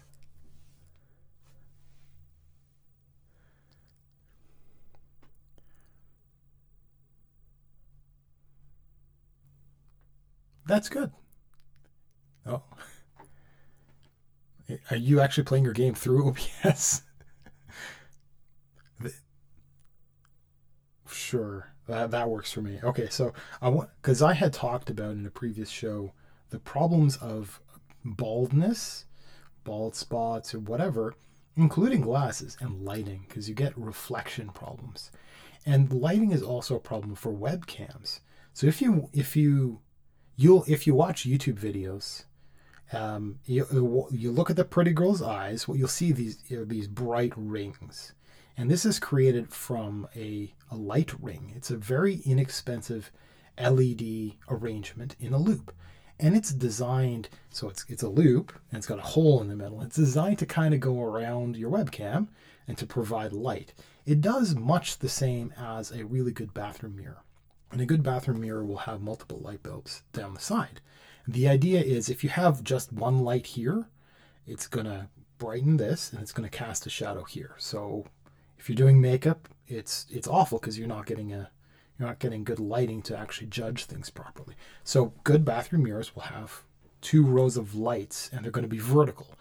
These days, a lot of them will cheap out and just have a row across the top. So that's not appropriate. At any rate, for doing video and photography lighting for a person's face, there are certain lighting concerns. Right now, what I have is good. Now, what I have is good for the webcam I have, which is not very good. So it's fairly soft, so you can get away with a lot of stuff with a fairly soft webcam. And the lighting isn't great. You'll see that there's a shadow underneath my jaw, which isn't very flattering. But my concern was glare for my head. And under certain circumstances, it's really, really distracting. It's a real big problem. And that was something that I had researched and I wanted to solve for my own endeavors, but also it turns out for if we want to do the live experience, having a video version of this podcast, even though we're recording the audio and the visual is going to get thrown away. I wanted to solve this problem. I was interested in it. I wanted to know what I could do, and I did look it up. And it was it's not the best video, right? But one of the best impressions I got, the strongest impressions I got was from one guy. He actually shaved his head while talking about videography and photography and baldness. He looked fine, like head on, but it didn't look good, right? And so he was getting rid of it anyway, and he talked about it and he actually shaved it. And that's a really wonderful impression, right? But it was another guy when he was just shy of being annoying to listen to.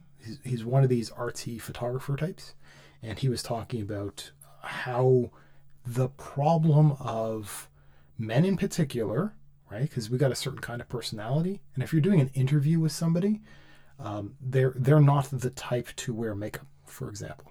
So you approach them with products, and there's a lot of challenge there, right? So he talked a little bit about that, and he talked about the array of.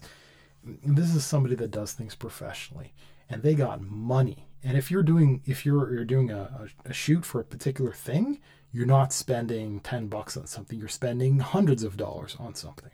And so he had a lot of stuff, and he just said, look, I know you're a bunch of dudes, and I know you're not professionals, right? So there's some stuff that I use just for everyday things, for little things like this show, for whatever the heck. When I know it costs money, so I'm not spending a lot. And he pointed his camera down. This is when I would break out the document camera and actually show you this stuff. Oh, hell, I should probably be doing that right now. You know what? I'm going to bump my microphone. Oh. Going to bump the entire neighborhood.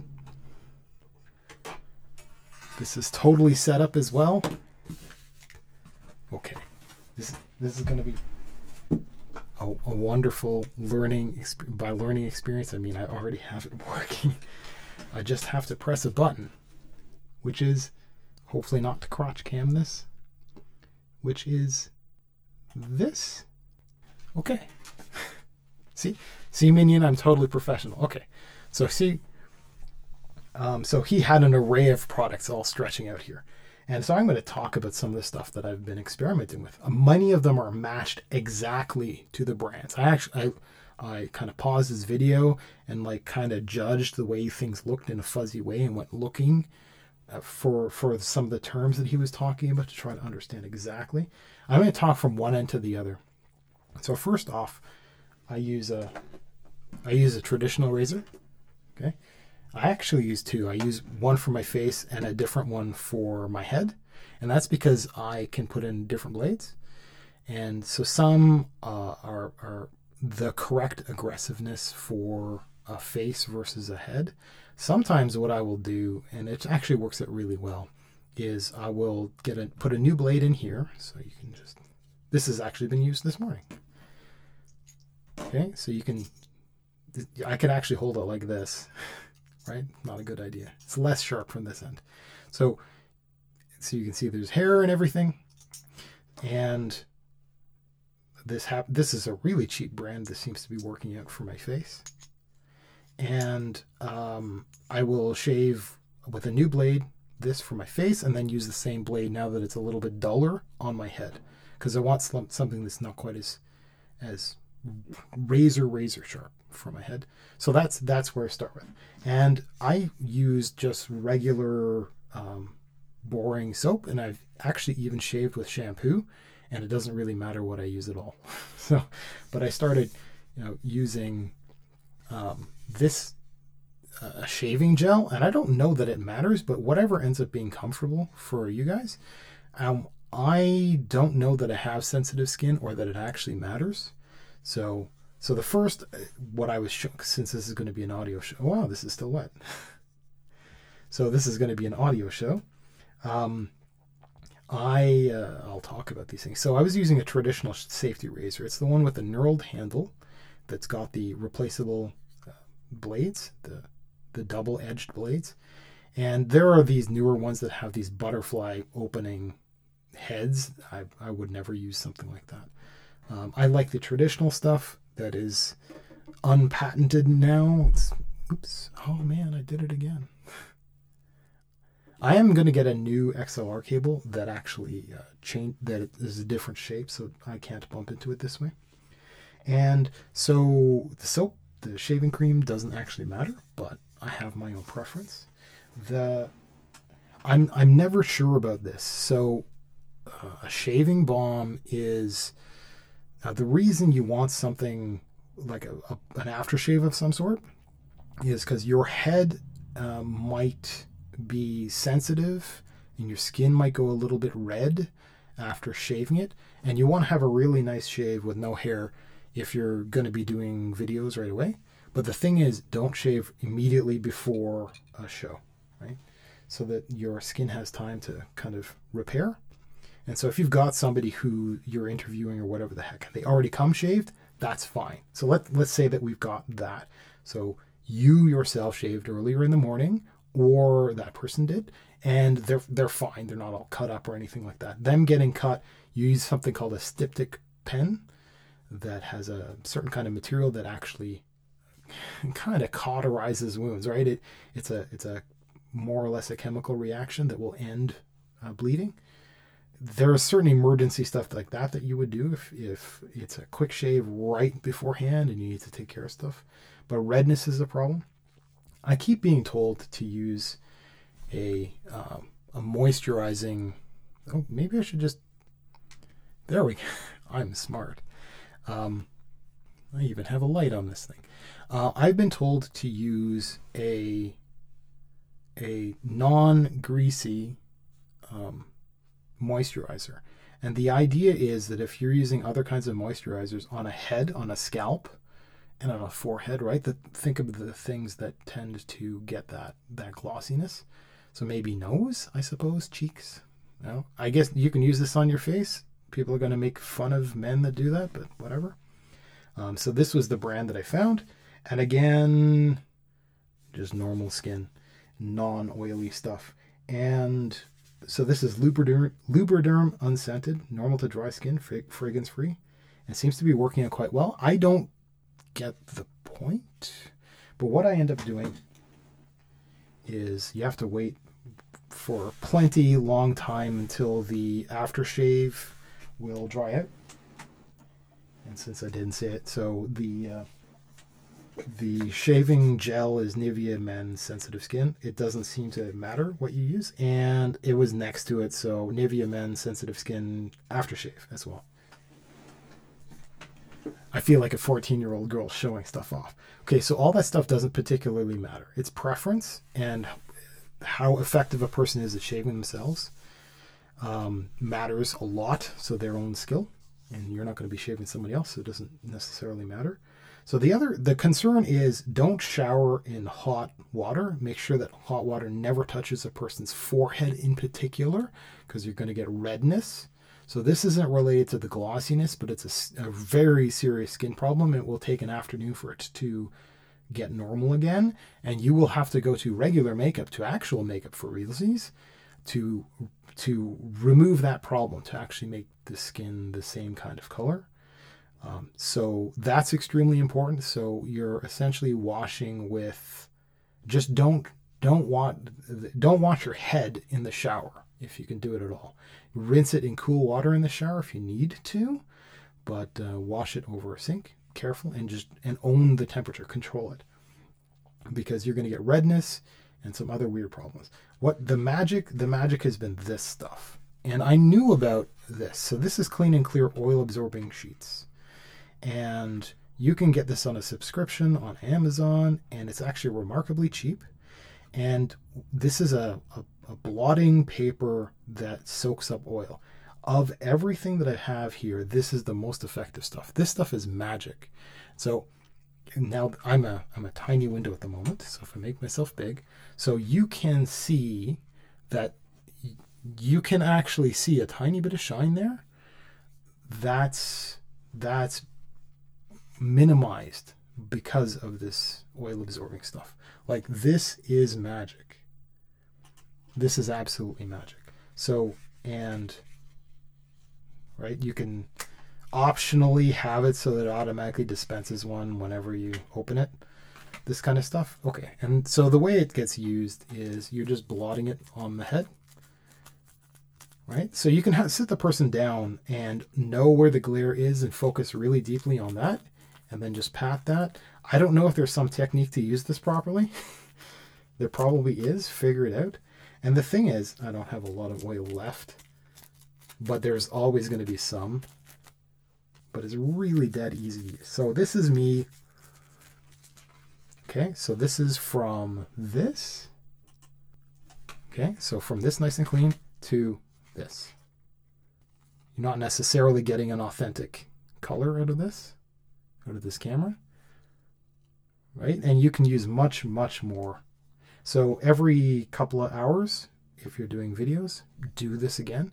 And the difference is, this is magic. The other thing that I was recommending, and this is one of the things that I'm hesitant about, because this is makeup. This is actual makeup material. If I can close this silly, I can't. The other thing, and it's actual makeup, okay, is this stuff. Okay, so this is Rimmel London Stay Matte Powder. And this is a transparent matte powder, and they come in skin tones. But I don't know what skin tone I am. Sorry, I'm not, I don't know what skin tones exist. So I'm looking at a bunch of stuff on a screen, and I don't know if the screen color is correct. And what do I do? Look into, do I take a picture of myself and put myself up on the screen next to the different products? What happens if I get the wrong color? Right? This is actually pretty cheap. This is about $10. And I think this is called a compact, or that's a different kind of thing. I don't know. Makeup terms, I don't really feel like making this a hobby. So, okay. So I got this shipped in by Amazon, and it was remarkably cheap, maybe $10 Canadian, which was really nice. And I got like a $3 brush of some sort. And it doesn't matter what you get. This is e.l.f. There's a package. It's a kabuki brush, and it's just needs to be big enough to actually fit, on a person's head. And I suppose it doesn't matter what kind of brush you use. I was looking at some that come in a retractable little tube, but they're all really small. So the idea is to get really good coverage, and this does seem to work quite well. Just kind of dab it on. I guess it's probably going to sprinkle all over the place if you're not very careful, and then just kind of rub it in, paying attention to where the actual glare is. Now, I don't, you must get rid of the oil first. You must use one of these oil absorbing pads first. You must. I don't know that this is particularly effective, but it's nice, I guess. I can't really tell the difference, because the getting rid of the oil in the first place is what really does it. So I wanted to share all that. And the other concern is blemishes. And I can't get a straight answer out of people to understand how to get rid of blemishes. What I want is some cure, some overnight thing where you notice that there's something coming, and then you just dab something on it, and then it goes away overnight. And what I know that there are these little stickers that you put on overnight, and they draw out the pus, and it's magic in the morning. And I guess that's what I'm going to go to. But they're very expensive. And I was given this other stuff that, I was advised to try this. You go, there's that one lady, and I just decided to walk up to her and be like, "Hi, you know this stuff. Do you understand?" And I was, my other concern is, when is this stuff going to expire? Because I don't get breakouts or anything like that, because I don't wear makeup, so my skin isn't abused. And it's just, warm soap and water a couple times a day and wash your face that way. So this is a Vichy Laboratories Normaderm Hyalu Spot. So the idea is that you squeeze a bit out and you kind of dab it onto stuff. This does nothing.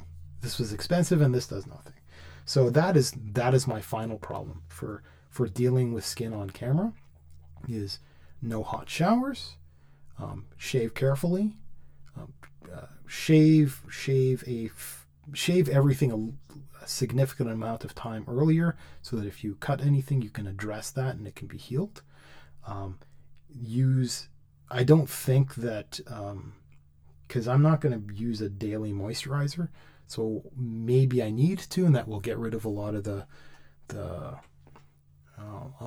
concern in the first place, right? But absolutely, this Clean and Clear or whatever other, I don't know that this is particularly good from this brand, but it was certainly cheap, and I'll start collecting a whole lot of this, and I will use, you will probably use 2 before entering into something, and then 1 an hour or 2 later, depending on you, and maybe depending on temperature or something like that. What do I know?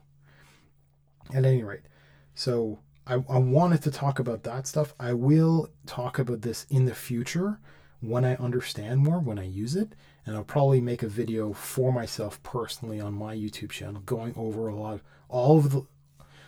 I still have in my head going over 100% of everything that I've learned, having like a 4-hour lecture on everything that I've learned about making podcasts, about speaking or topics or to-do lists or and going to the video stuff and talking about lighting, talking about microphones, talking about room acoustics, all the things that I have learned over it is years now, although for this podcast it's been however long, right? It's been months and months and months. So Minion, you're in a game, so you don't have a moment to show your gameplay, so I'm fine just being a face. If you would like, that's fine. So Administrivia, I want to finish with Administrivia. So Minion, I'm interested in what you've actually been working on, thinking about, what you've accomplished, if anything. Right now, the show, yeah, for sure. Have you figured out the RSS stuff that we were concerned about, WordPress? Have you...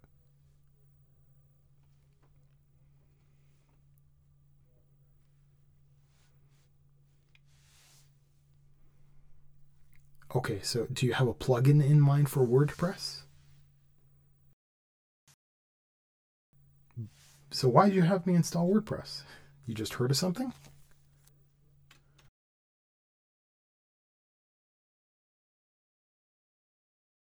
Okay. Okay, so you just think it's the right direction to go and that it's inevitable you'll find something. Okay, no problem. And as I said, hosting audio files or whatever the heck it's taken care of. You don't have to worry about this stuff. As soon as you can prove it's the right collection of stuff to do, I will figure the hosting stuff out and I'll get a new installation of WordPress. And I purchased some themes for WordPress at some point, but I think they're an earlier version of WordPress, all this kind of stuff. But, making that the website would be the thing to do. So because you'd have one blog post per show, probably. I don't know, depending on how it works. But yeah. So you figuring that out is urgent because we don't have a podcast yet, technically speaking. Now, if you want things on YouTube, which we're still going to do, YouTube performs because thumbnails are good. So right now, we're not nearly as active because of thumbnails. And so you need to figure out how to do thumbnails better, how to make thumbnails. I'll have dumb pictures of me and you can have my face up there because people respond to faces. You need to have text that maybe brings up, like for every one of the clips, you would have some shorthand of the title because it's generally the topic. And for the podcast, you still need some kind of artwork and a person. So me in various positions of talking that we can just take pictures of and just kind of splice in after the fact and do that for every single, even the old clips, but we definitely need to do that going forward. Like that's absolutely critical. Like that is more critical than doing the RSS stuff. And this is something I'm probably going to rail on again and again to get done. I don't want to have to do all this stuff. I don't want to have to do everything. So you have to start obsessing over something to actually accomplish for the show, because right now, you're just shy of useless, and it's a problem, right? And it isn't that I'd like you. You have been quite interesting to listen to in previous shows. It isn't just that; it's what you can do to contribute to the success of the endeavor. You've talked to me. I don't know if you want to talk about it, but you've talked to me about your interest in the cooking stuff, the baking stuff. That is something I want to do in the future, but I mean, if it's going to be like this, why bother? Why would I need you? I would just do it on my own. I mean, I've got all the equipment and I've got the know-how, and I would make thumbnails. And I know how to make scripting and all this kind of stuff for this. And you haven't produced anything yet. So it sucks. So it really does suck. So yeah, thumbnails, absolutely. Thumbnails you need to do. So less depressing, I'm going to talk about some of the improvements that I have made since really our last shows.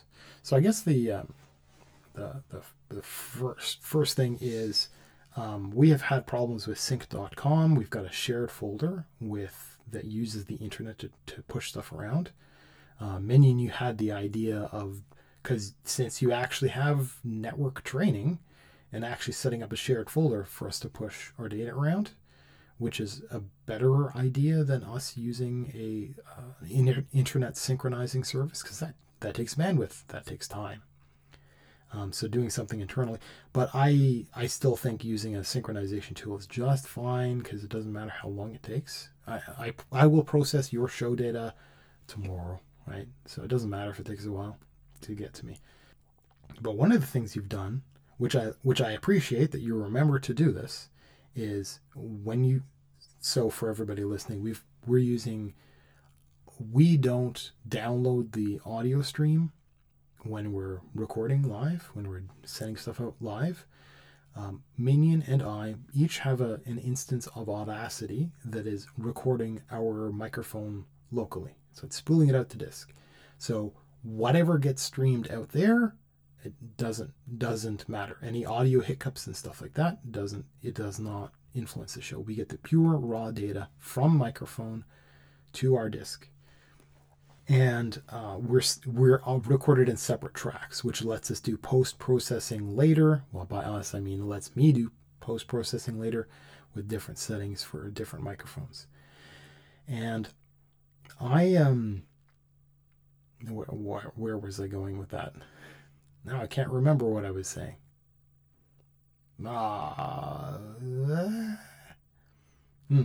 So what Minion is doing is you're saving your data, but you're saving it directly into the synchronizing folder. And as we're doing the show, it's actually downloading it, synchronizing it to my computer live.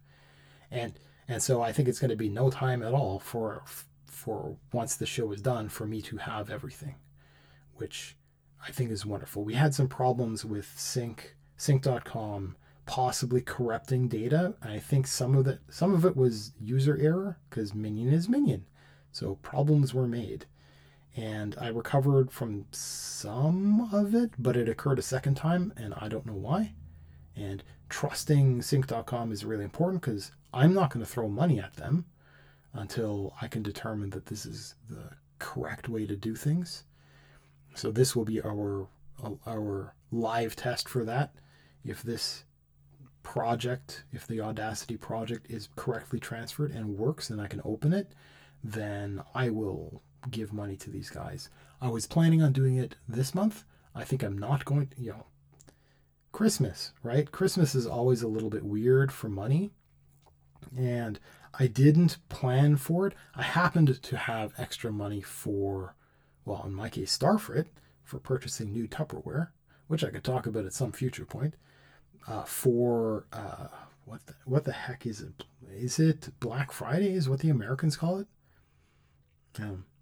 And so that kind of snuck up on me. But I spent some money on a bunch of stuff, which is all like stuff that is rated at being baked at 400 degrees Celsius. It's crazy good stuff. Except for some drama where I actually had to have a phone call with one of them to sort some of this stuff out. At any rate, I want to talk about something else at least. So I rearranged a chunk of the way my computer is positioned. So I've got a computer that's specifically built to be silent, to be low temperature, low power, and I moved it up a shelf. And I've got shelves they're not shop shelves, but they're designed to be heavy duty, and they actually have holes in them. What I decided to do is I decided to get they're made for hanging pants. But I got one of them, and it's just like an L that hangs, and I hooked it underneath, and I looped all of my long cables up underneath and twist tied them, and I have them hanging on the bottom shelf underneath out of the way, and I have all of my cables going from the back of my computers down, looped around like that, and then out to my surge suppressor and out to my monitors and stuff like that. I don't have the correct lengths of all of my cables for all my wires and stuff like that just yet. And I've had some weird issues with USB hubs. It's just bothering me. And part of it is like the way I have it set up right now is, actually, I wonder if I can kind of show it. Or where's my mouse? Man, you have two monitors. You can't see your mouse. And if I do this, you can actually see all three cameras at the same time, right? So I have all three cameras at the same time. Now, getting this to work with Audacity is actually a challenge. Is actually quite a challenge, because apparently my USB 3.0 powered hub doesn't work with all three cameras at the same time. And I don't know why, because it's supposed to, quote unquote, supposed to provide the power, but I will get like SOS signals and blinking lights from the webcams.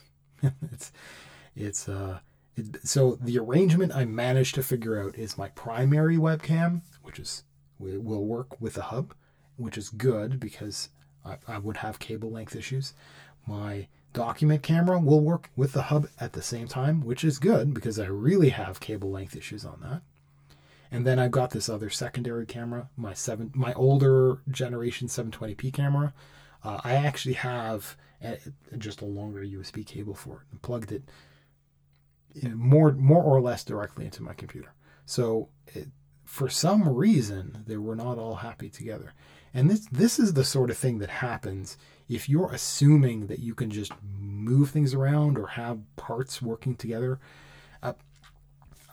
I didn't have enough power to get my keyboard and mouse and another object going at the same time. I had problems powering a webcam that way through a hub built into my keyboard. I had different USB hubs that were not working the way I want. I had cable length issues for all kinds of stuff. I had it just went on and on. And it took me quite a long time to figure out how to arrange my computing stuff.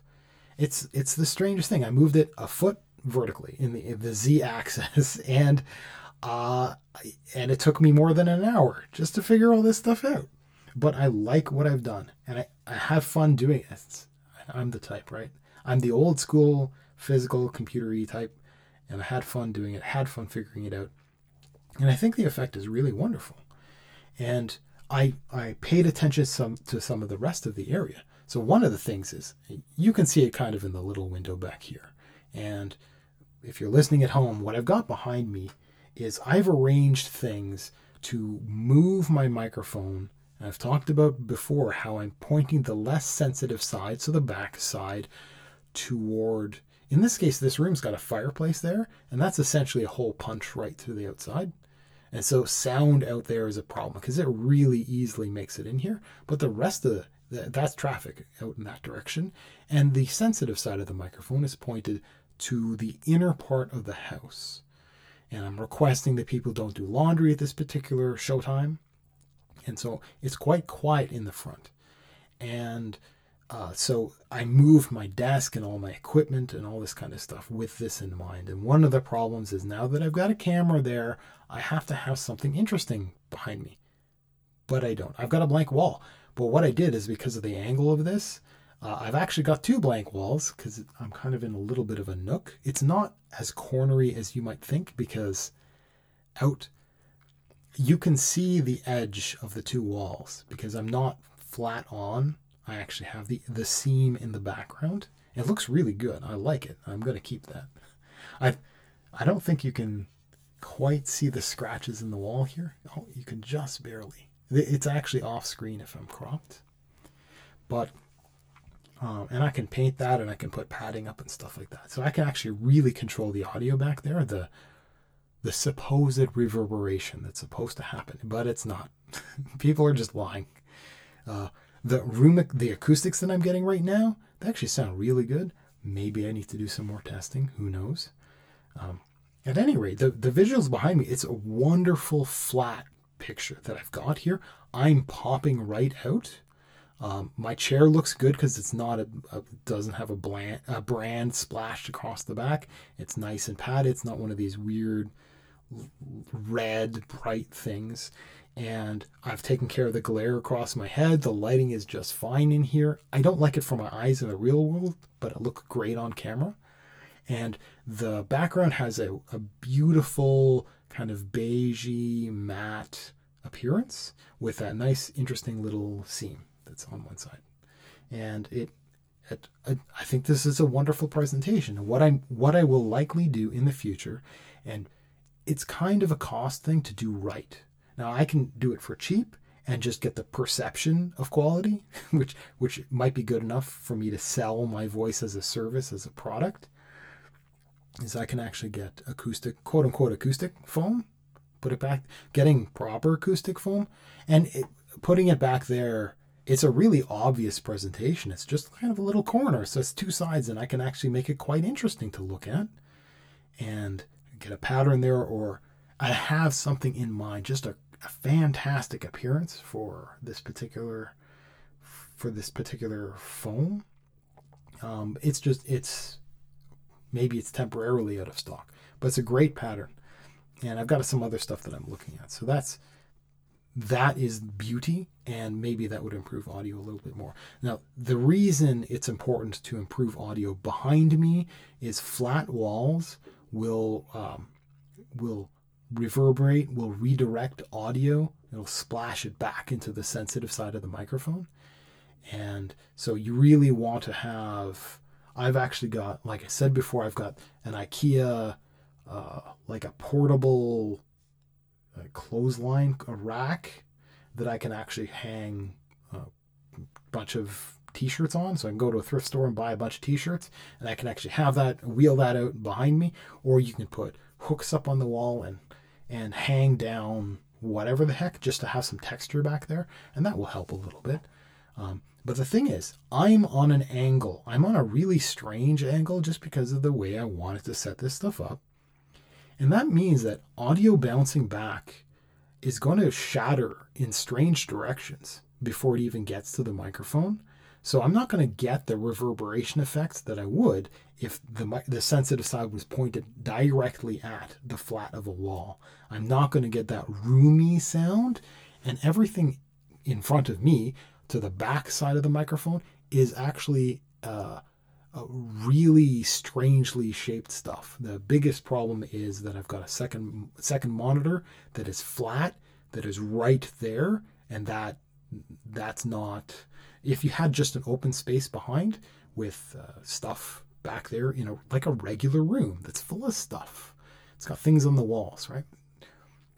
That room acoustic will be great back there. And so your voice passing past the sensitive side of your microphone out into the room takes a while. It fuzzes out a bunch. By the time it gets back here, it gets back to the insensitive side of your microphone. It's not going to sound bad. It's not going to echo like a bathroom, and it'll wash past you.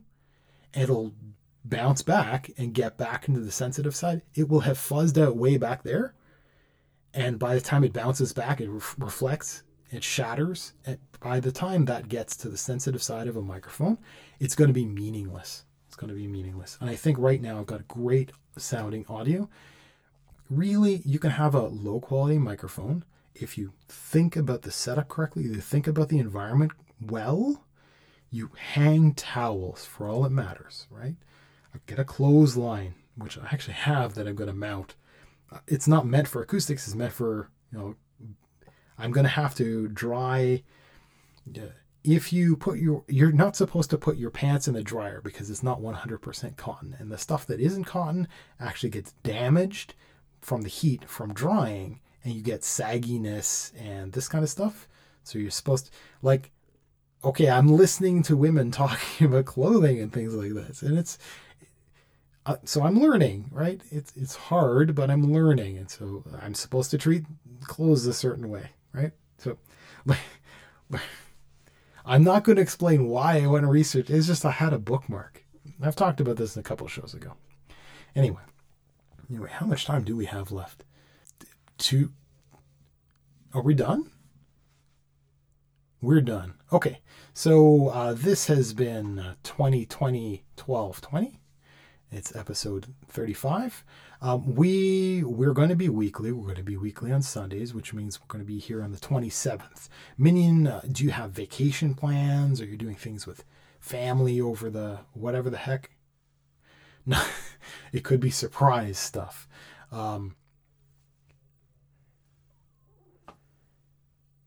Okay, so it's going to be, it is likely that we're going to be back on December the 27th, and we're going to be continuing on Sundays. Minion, what's your thought about shifting the show from Sundays to a different day?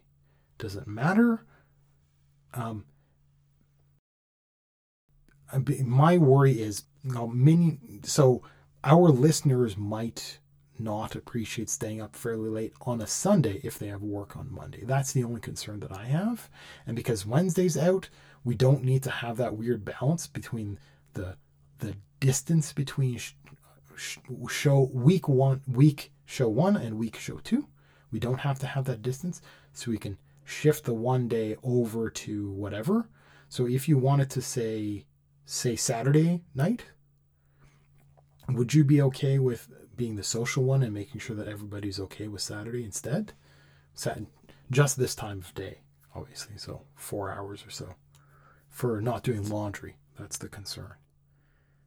If you can if they say it's okay, if they say it's not okay, then we can keep it on Sunday. I don't mind. I'm just concerned about our audience, right? So people who are just, home and they're not, obviously a lot of people aren't going out on Saturdays, and I don't care if we're competing. This is just the live stuff. People can listen to an actual podcast anytime they want. At any rate, we're done. We can talk about this stuff in our own time off show. And as I said, if you like what you hear, you can visit us on lucidindifference.com and check out our clip intro, which is still silly and insane. And check out our clips. If you like our clips, you can see our full shows.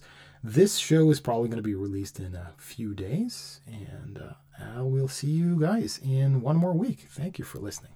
Bye-bye.